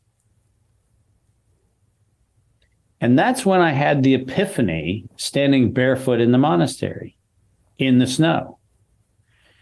Was if you actually stand long enough in your essence, whatever your essence is, you actually start feeling that you actually matter to the earth, not just the other way around. And so this wonderful moment of just go stand in the snow turned into a life lesson, which then became a motivation, which is to say, can I get to a place where I'm living my life, I'm comporting my behavior in such a way that I have the ability to learn about my impact on things. And for me, that was a massive shift, not to see the world as happening to me, which I think a lot of people get trapped in. Does this happen to you? Does that happen? Which builds the victim accommodation, validation nonsense that we're living through right now in society. Can you get to the place where you actually see your own effect? And for me, I'll look at that snowy day in the monastery as one of those life-altering perspective shifts, where you move from a world where the world happens to you into a world where you realize it's all interconnected and it's a phase question. How long are you willing to stay and make a difference? How long are you willing to put up with an uncomfortability so that you can make a difference? And so for me, COVID is a long stand in the snow, because that's all it is. It's just a long stand in the snow, because what we're going to do is we are going to change the narrative. We're going to change the trajectory. And this, in many respects, is a war of attrition, because I do not tire of standing up for humanity. That's not a thing I get exhausted with. I don't sit here going, Brian, we've got 15 minutes. Let's get the highlights. We'll sit long. We'll enjoy. And when we ultimately see each other in the UK or over here, wherever, we'll have even a longer conversation. Why? Because there's a humanity that is the thing that we will ultimately see its phase change if we're willing to stand long enough metaphorically in that snow. And that's why I love Mickey's inclusion of that line. Get to the place where you see you're part of a system rather than you are the victim of or the inertial consequence of a system outside your control. Because we do. We have an influence. We do have an effect, and we can actually stand in that and accomplish great things. I know you thought that this WHO pandemic preparedness treaty was maybe missing the forest for the trees, but that, in addition to the black envelope or letter that you got in the EU for the planning of the next pandemic, I mean, is that something you can at least focus people's attention on to say, no, really, this is going to happen again, because this is systematic conspiracy, not a theory. Do you want to at least highlight those things to people so they can see them? Certainly, but I want to make sure that one of the delicate lines that we walk, and I know you face it, I face it, anybody in the public eye faces it, is you don't want to create hopelessness among people who go, oh my gosh, we're being steamrolled again. So the line that we walk is an interesting one, because in one sense you want people informed, in another sense you don't want them overwhelmed with the march of tyranny that just suppresses them for the next time and the next time and the next time. So the reason why I'm trying to get into these more nuanced conversations, the reason why I'm so grateful for this conversation, is because I think if we can keep our eye on the ball, then what we can see is that the symptom of the problem is the next pandemic. The symptom of the problem is the WHO treaty. But that's a symptom. Right. And we need to be able to identify what the problem is. And I think that we need to be doing both. And like the conversation about pro or anti-vax, remember, the term vaccine has a legal definition, still does to this day. And that is an agent that is meant to induce immunity and prevent infection and transmission. That's still the legal definition. CDC can change it. Public Health Service in the UK can try to change it. Doesn't matter. The law doesn't change the definition. The definition still is the same thing. So COVID and a conversation about vaccine should not be in the same sentence, because this is not. This is experimental gene therapy as defined by the SEC, as defined by the FDA, as defined by the CDC. It's gene therapy, not a vaccine. And if we actually had pro or anti-gene therapy conversations, which is what I would love to see Bobby have, then he wouldn't be labeled anti-vax. He'd be labeled smart, intelligent, doesn't want his genes edited by corporate America. There's a bad position to have, right? Everything about what we're doing right now, I'm trying to make sure we stay focused on where the core of the problem lives. Because if we address symptomatic expressions of that problem, and by the way, The WHO Treaty is a beautiful example that has no binding authority whatsoever. It is not ratified. It will not be ratified, and therefore it will have no legal effect. But if we are dumb enough as a society to go, well, yeah, but they said it was a rule. Okay.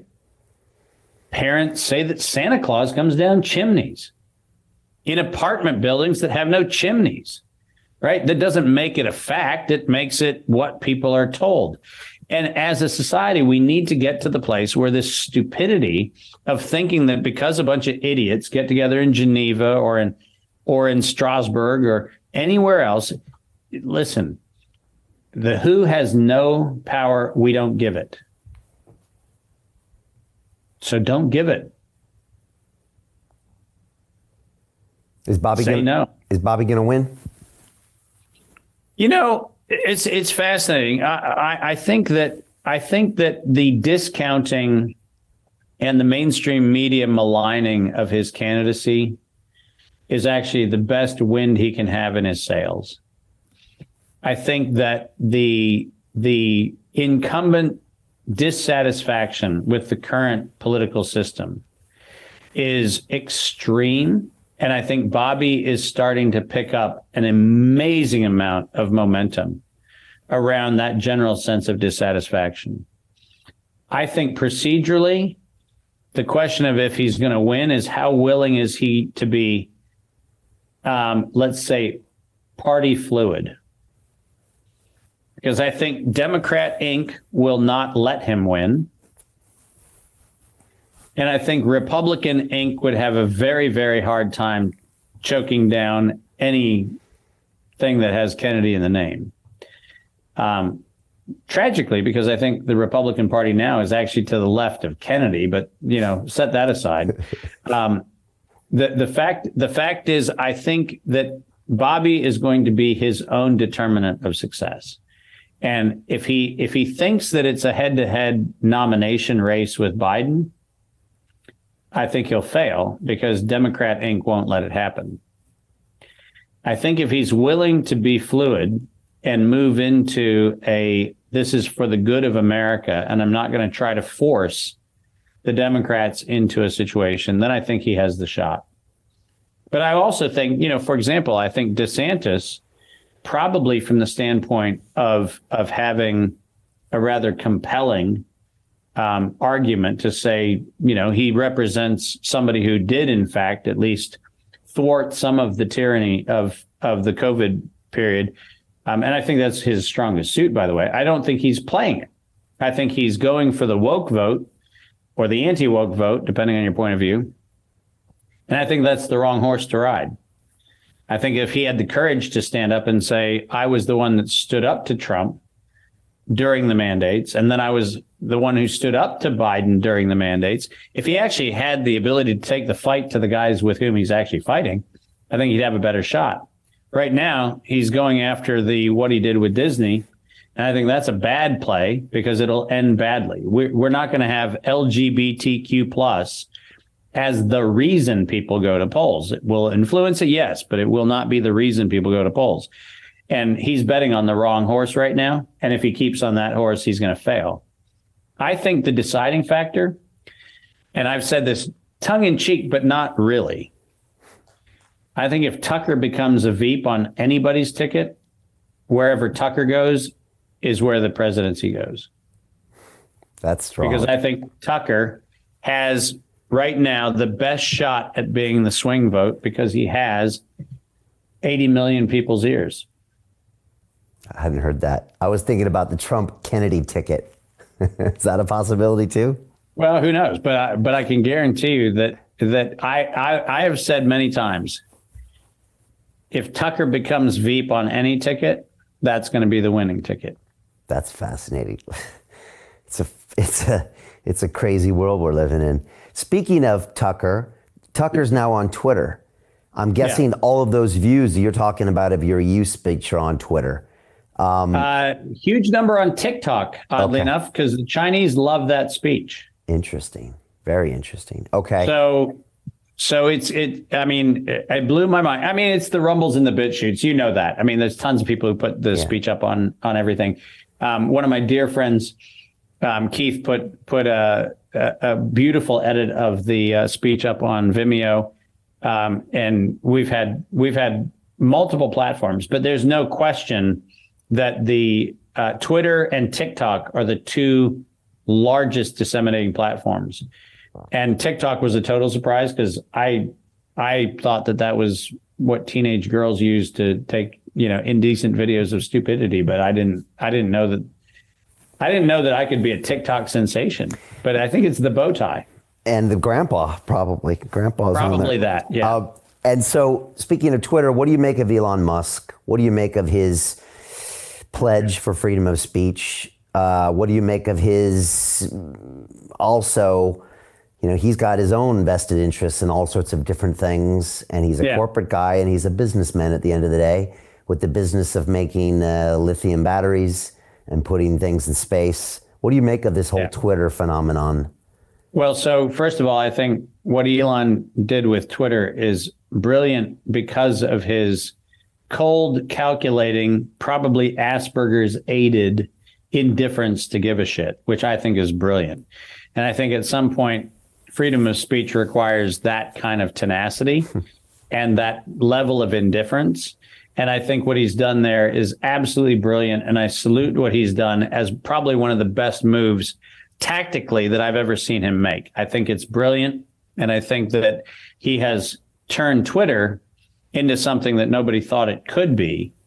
If you go back to look at where Twitter was pre-Trump, on the verge of bankruptcy, and people forget that Trump made Twitter, not the other way around, right? And a lot of the left sits there going, well, we don't like what Elon's doing at Twitter. I'm like, okay, well, Twitter exists because of Trump.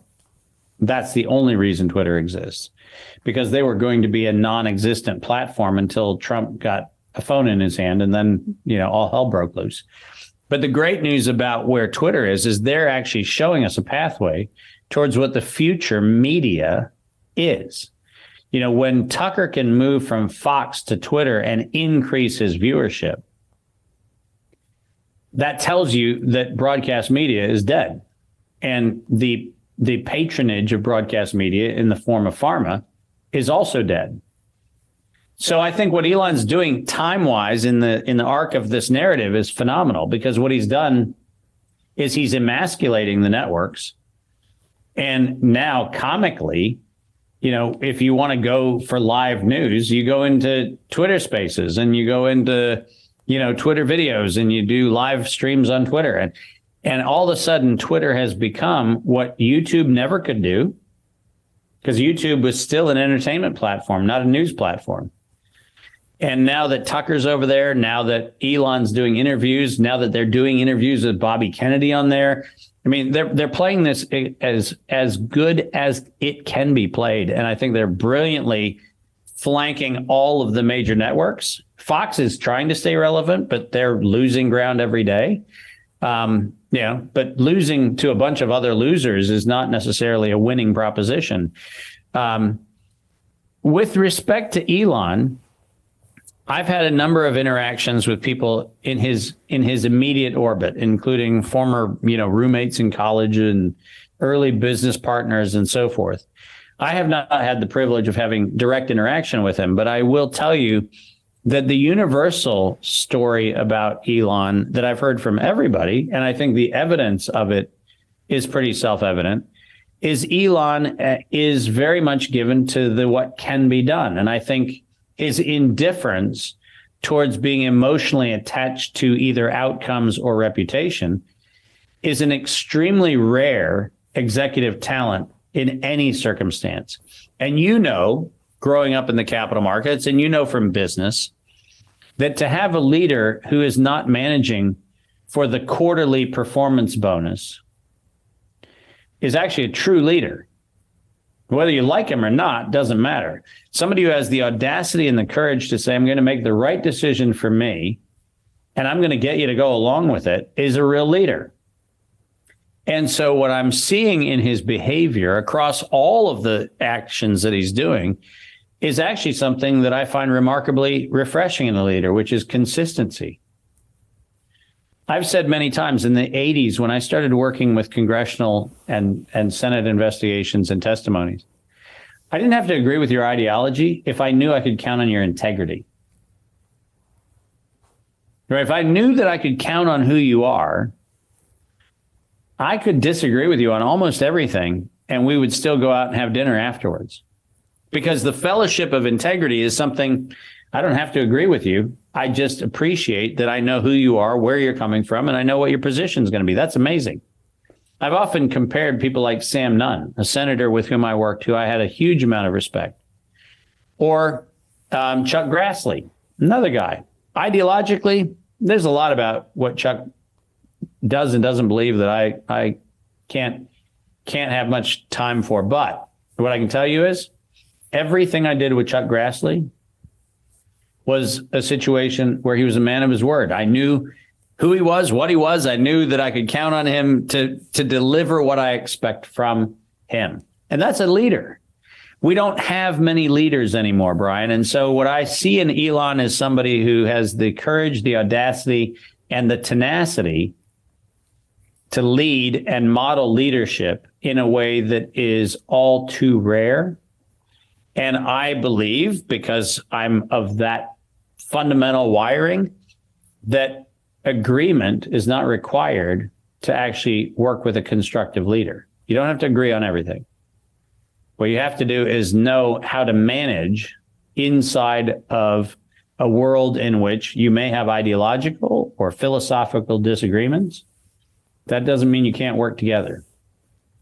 And I think what Elon's doing right now is for, in fact, the greater good. And the fact that he's standing up for freedom of speech, for me, as a rather verbose person, is probably something I value disproportionately highly. It's been fun to watch. I've never used his Twitter as much as my entire life. And you make a great point about Trump making this relevant. I have an academy, and I used to teach my students about social media, and I always had to tell them what platforms to use. Yeah. And traditionally it had been 5 platforms. You probably guessed what they were. It was Facebook, YouTube, LinkedIn, Instagram, Twitter. And I always used to say, Twitter's hanging on. And I remember back in the day saying the president's using it, so it still has life.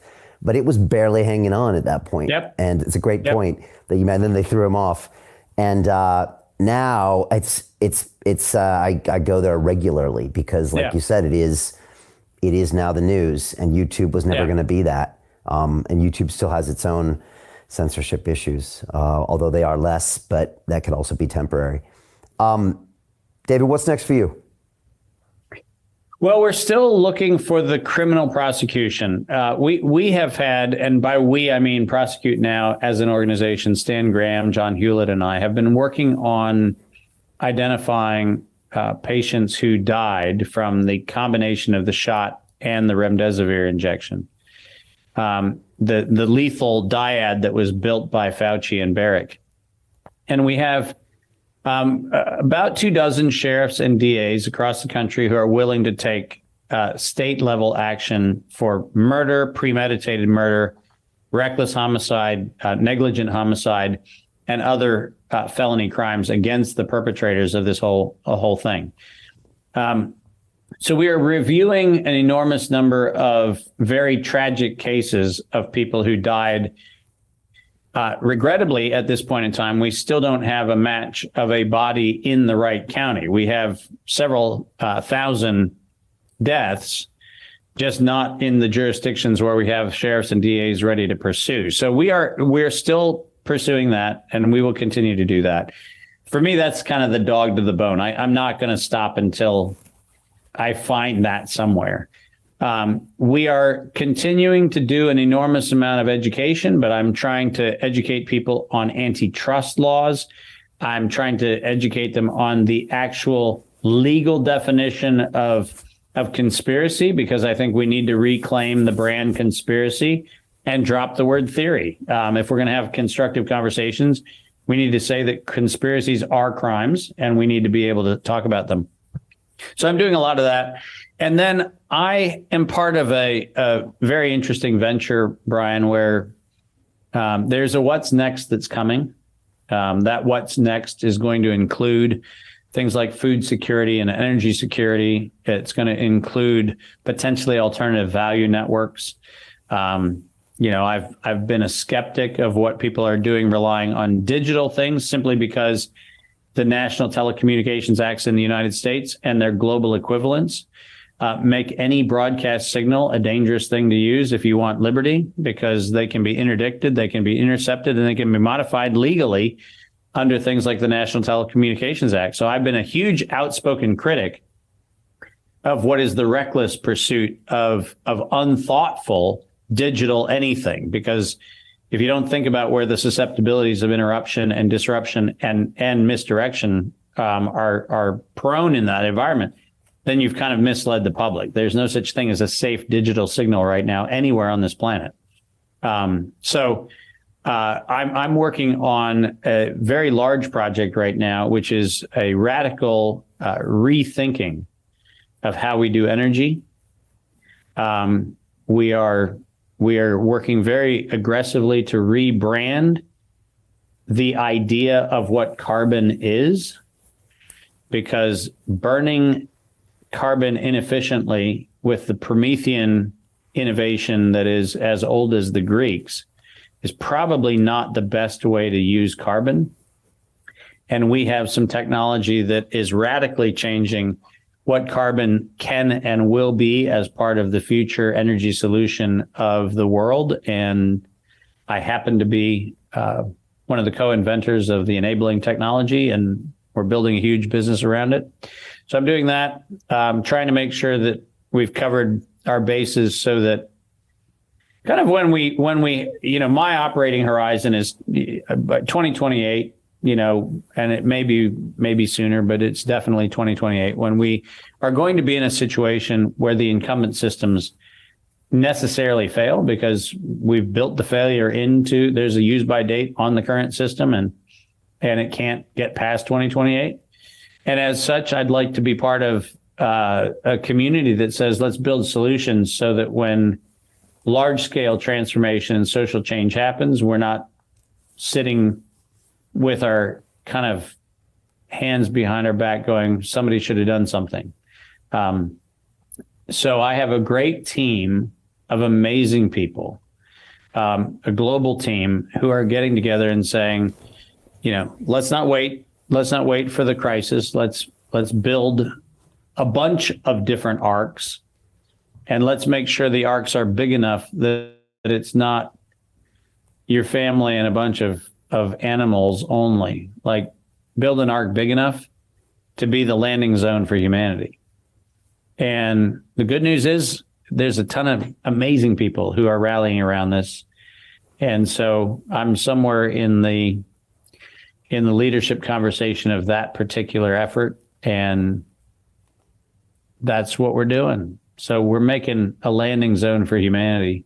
And we've made tons and tons of really great progress. And the best of all is I feel great about the humanity that I'm doing it for, because I'm meeting amazing people all across this planet who are beautiful souls, many of whom have not had a platform or a voice that can be heard.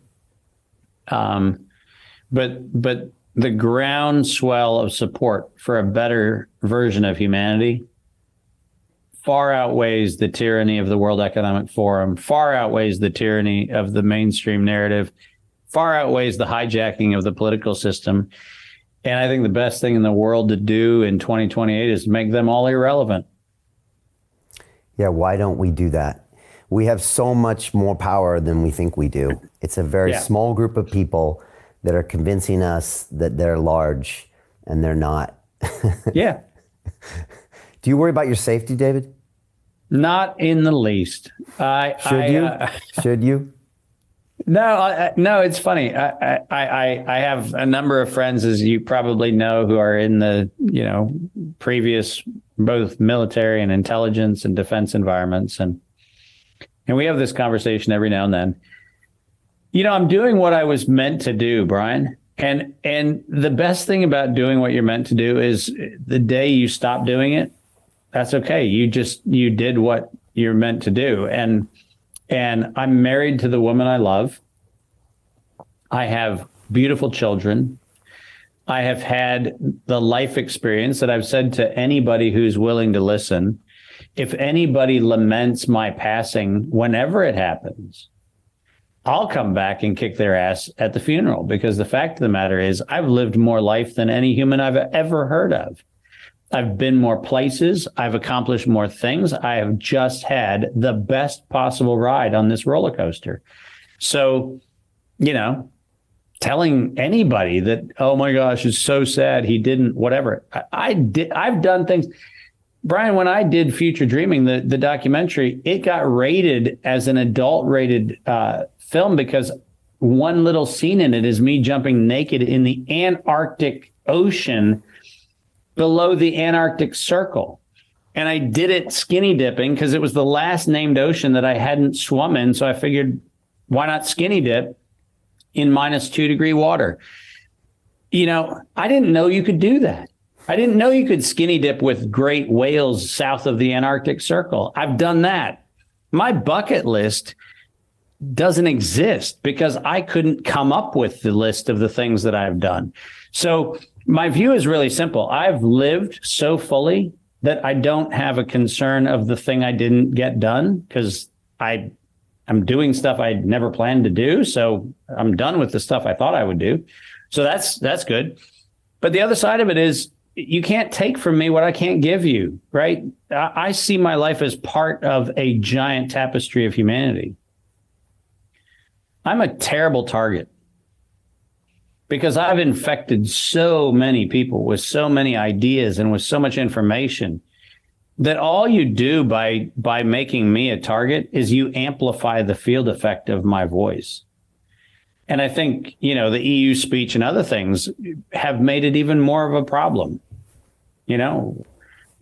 We don't have a long list of people. If I were untimely removed from this planet, the good news is we know the 5 or 6 organizations that did it. So it's not like we have to sit there going, I wonder if he had any enemies, right? We know who they are. I've named them. So the good news is start there. So there's a lot about being open and transparent, but you made a really cool point, and I want to remind people of this. Klaus Schwab and Yuval Harari and Bill Gates, they are not powerful people. They only have the power illusion that we offer them. So don't. That's an easy answer, right? This is not a difficult proposition. If we the people actually want to achieve a more perfect union, then we the people need to know it is ours to prop up the illusions of power, and it is ours to bring them down. And so is there somebody out there that's more powerful than me or you or anybody else? And the answer is no, we all have equivalent power. It's our perception that gives us the ability to wield that power. And like I said, the day that I'm no longer relevant, we'll all know it. And I'll be the least to care about it. It's a beautiful thing. I think stop acquiescing was the one phrase that David Icke imprinted on me. Stop acquiescing. That's all anyone needs to know. That's exactly right. Once that happens, it's like you can see how much power we have. David, you could be the most interesting man in the world. You definitely are the most interesting man in the world in a bow tie. And we very much appreciate you. I'll go for that. That's fine. Good. I can take that one. We very much appreciate you. I love this new side of you we're getting to see that was always there. But now it's your movie, like you said. Yeah. So really quick, although I like his perception on things and he's got a great message, he really does. However, I'm going to go ahead and throw this out there. No-legged hooker in the Philippines is where he should be drawing his sights to. And since I've already done that, fella, you know what? You're fucked. He may have as well. You never know. There's a possibility. I would say there's probably a good possibility. There's quite a possibility on that. Mm-hmm. However, although he has been married to his wife for a long time and he does love her probably as much as you love me. So the no-legged hooker was before me. So, but you never know what he did in his younger days. Hey, no-legged hookers in the Philippines. That's what you aim for. Either way, we got a girl or a guy. That was definitely a girl. You sure? Yeah, I'm positive. Okay. I checked.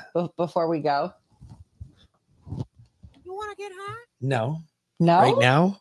No. Do we have more in there? Yeah. Okay. Well, then, yeah.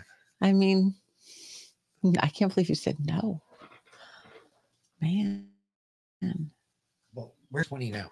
It's 17:20. It's 4:30 in So it's 4:30 Texas. in Texas. There you go. All right. So Lindsay. Here it is. Sacolet.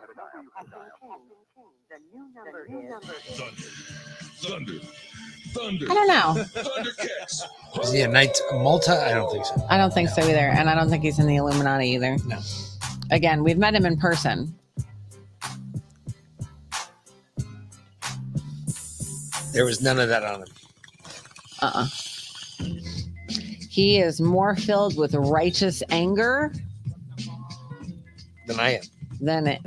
Well, it's we're about equal. It's about equal. Yeah. He had this burning anger inside him for everything that's been done to us from the time that we met him.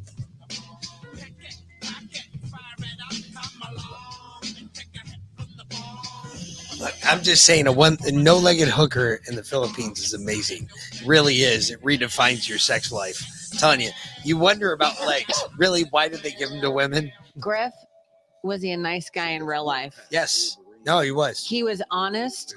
And he had integrity. He was like me, like what you would expect from me. Meet me in real life. He wasn't like swarmy nice, you know. He was like, you want to talk to me? Okay, fine, talk to me. He If was not, forthright. I'm going to walk on. Yeah, he was forthright. He was I got his attention because and this is before he came out with it. But I told him that I said, you know that oh, sorry, there go the ducks. I got distracted for a second. I said, you know that Eco Health Alliance owns 40% of 23andMe, and they've, with Peter Daszak, they've been sending our genetic material to China. And he said, yeah, how'd you know that? I said, we do our research. My husband has good sources. He said, apparently, that's deep. I was like, oh yeah, that's hidden deep. But we've been putting it out there. He said, good, keep putting it out there. Yeah. Just saying. It's all a part of whatever the plan is. We just don't know what the plan is. We're all just waiting for the final curtain.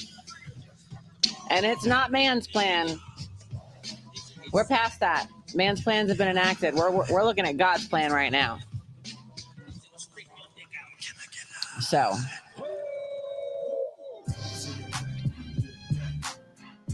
That's a country song. There's a no-legged hooker in my truck, and I really don't give a fuck.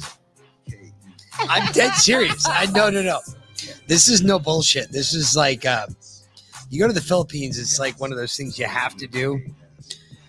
And I got talked into it first time I was there. I was just like, they were like, yeah, there's this no-legged hooker. She gives the most amazing blowjobs. I was like, blowjobs? It's like no-legged hooker, right? Well, there you go. Never mind. Stop. I don't want to. Nope. So, when the FBI knocks on your door, what do we tell them? Nah, bear. Nah, bear. Give them the nah, bear. Needless to say, it wasn't a blowjob, all right? It was amazing, nonetheless. Okay. All right. We're good. We're done. Okay. Like, it wasn't Cambodia. It was just freaking, it's the Philippines. Give me a break. Okay. I gotcha. Oh.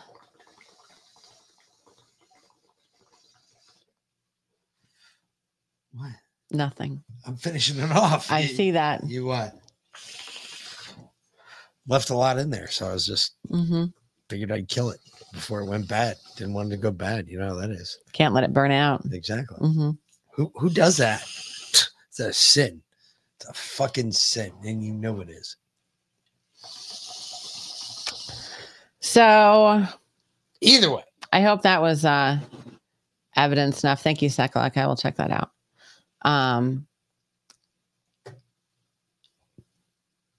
But regardless of his background, which again we'll check out further, his information is 100% verifiable. Everything he said, you can go look it up. You can go look it up. It's there. He backs it up 1,000%. So I hope that's proof enough for you that there was no incompetence here. There were no mistakes made. This has all been planned for a very, very long time. And we're in the thick of man's plan right now, the culling. But God's calling is coming soon because he's there. You know, you get to a point, as I spoke about in regards to my cousin, where you just say, enough, I'm done. God's almost there with us. So we're just along for the ride. But it's not even that. You know, when you think about all of this and you look at what the culling could be, is man's culling really a disease? I don't think so. I think man's culling is something far worse than just a disease. We have way too many nuclear weapons to play with. That's my point. That's all I'm going to say. Ask your neighbors. You guys play fireworks battles all the time in your neighborhoods. You know exactly what I'm talking about. Let's fuck up somebody else's shit with something really big and bright. And hey, we're just willing to nuke a country to do that. My point is this. When you really boil all of this shit down, one of the freest times that we've ever experienced in this country, again, I go back to this, is 1777 to 1779. Why? There was no real government. There was a government. It was limited and scarce. But Americans dealt with Americans on an American level. We bartered. We did what we had to do to get by. Matter of fact, a lot of the laws that were first enacted by the Constitution, a lot of the Americans said, hey, what's wrong with what we're doing now? Mm-hmm. What we're doing now is working. We're sustaining a country without a fixed income, without a fixed source of currency, and without any of the international bullshit. When people talk to me and say, well, I'm a patriot, a lot of the times I want to believe them. I want to say, yeah, you're a patriot. But then I look at what me and V-Lyn do. And if we're going to go ahead and compare penises, let's do it. Because we eat our own food. We grow our own food. Everything we do is from our house. We go out to dinner, zero. Why? Because if we go out to dinner, either I'm getting sick or she's getting sick. We're not going out to dinner. So let's talk about patriot. And oh, by the way, people come here for dinner all the time and they love it. Mm-hmm. Yeah. I always make an extra couple servings. And so if someone doesn't show up for dinner, then it's leftovers for lunch the next day. Patriot it's like being called a member of a certain religion. You have to show up to church so many times a year. No. Why? Lead by example. Why? I gotta take cookies out of the oven. Just do it. You know, I hate to be like Nike, but just do it. That's really what it is. It's the difference is we're going to stand up. We're going to say, no, we're done. And what we argue about internally, our arguments are so minutia. They're so petty. They're bullshit. The big difference is that we agree on the hulk of what's out there. When you look at a conspiracy and you dissect a conspiracy, what parts do you agree on that I agree on that we all agree on? There are certain parts of every conspiracy we all agree on, and only we do. However, you bring somebody else from the conversation from elsewhere, they may agree to parts, but they won't agree to the same thing we all agree on. Why is that? Well, because what we're arguing about is the small details. The basic part of the conspiracy, did it actually happen? Yes. We all agree on that. If we could stop focusing on the minutia and start focusing on what the big overlapping problems that we all share. Everybody shares, period. You do, I do. We pay taxes. We pay taxes to where? And what does that money go to? Where is that money? How much money do we actually have? It's what Dr. Martin talked about there, the future, food security, energy security, these things that concern all of us. That we don't talk about yet. We talk about Hunter Biden and what white substance he's shoving up his fucking nose. You know, that jackass came into the chat real quick and he was like, oh, you guys like Hunter Biden's laptop. Wait till you see Mark Meadows' cell phone. And I'm like, dude, we're so past that. Yeah. Like, that's the stupid bullshit that they use to distract us from the bigger picture. I'm sorry, you're so far behind the curve. It's two wings of the same bird. You think because our show is named the Patriot Party Podcast that we're automatically staunch Republicans and diehard Trumpers? No. If you knew what a real patriot was, you wouldn't understand, because obviously you're too close-minded to figure that out for yourself. Mm-hmm.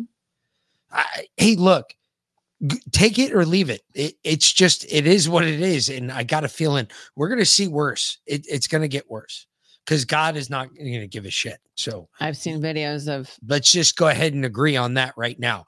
God is not going to fucking care. Fresh waters flowing in the Sahara where it hasn't for years, and in the part of the Dead Sea, and then some weird red lights in England, like, right, you can see them from where the crop circles normally show up, the biggest like crop circle area in Yorkshire or Shropshire or something like that.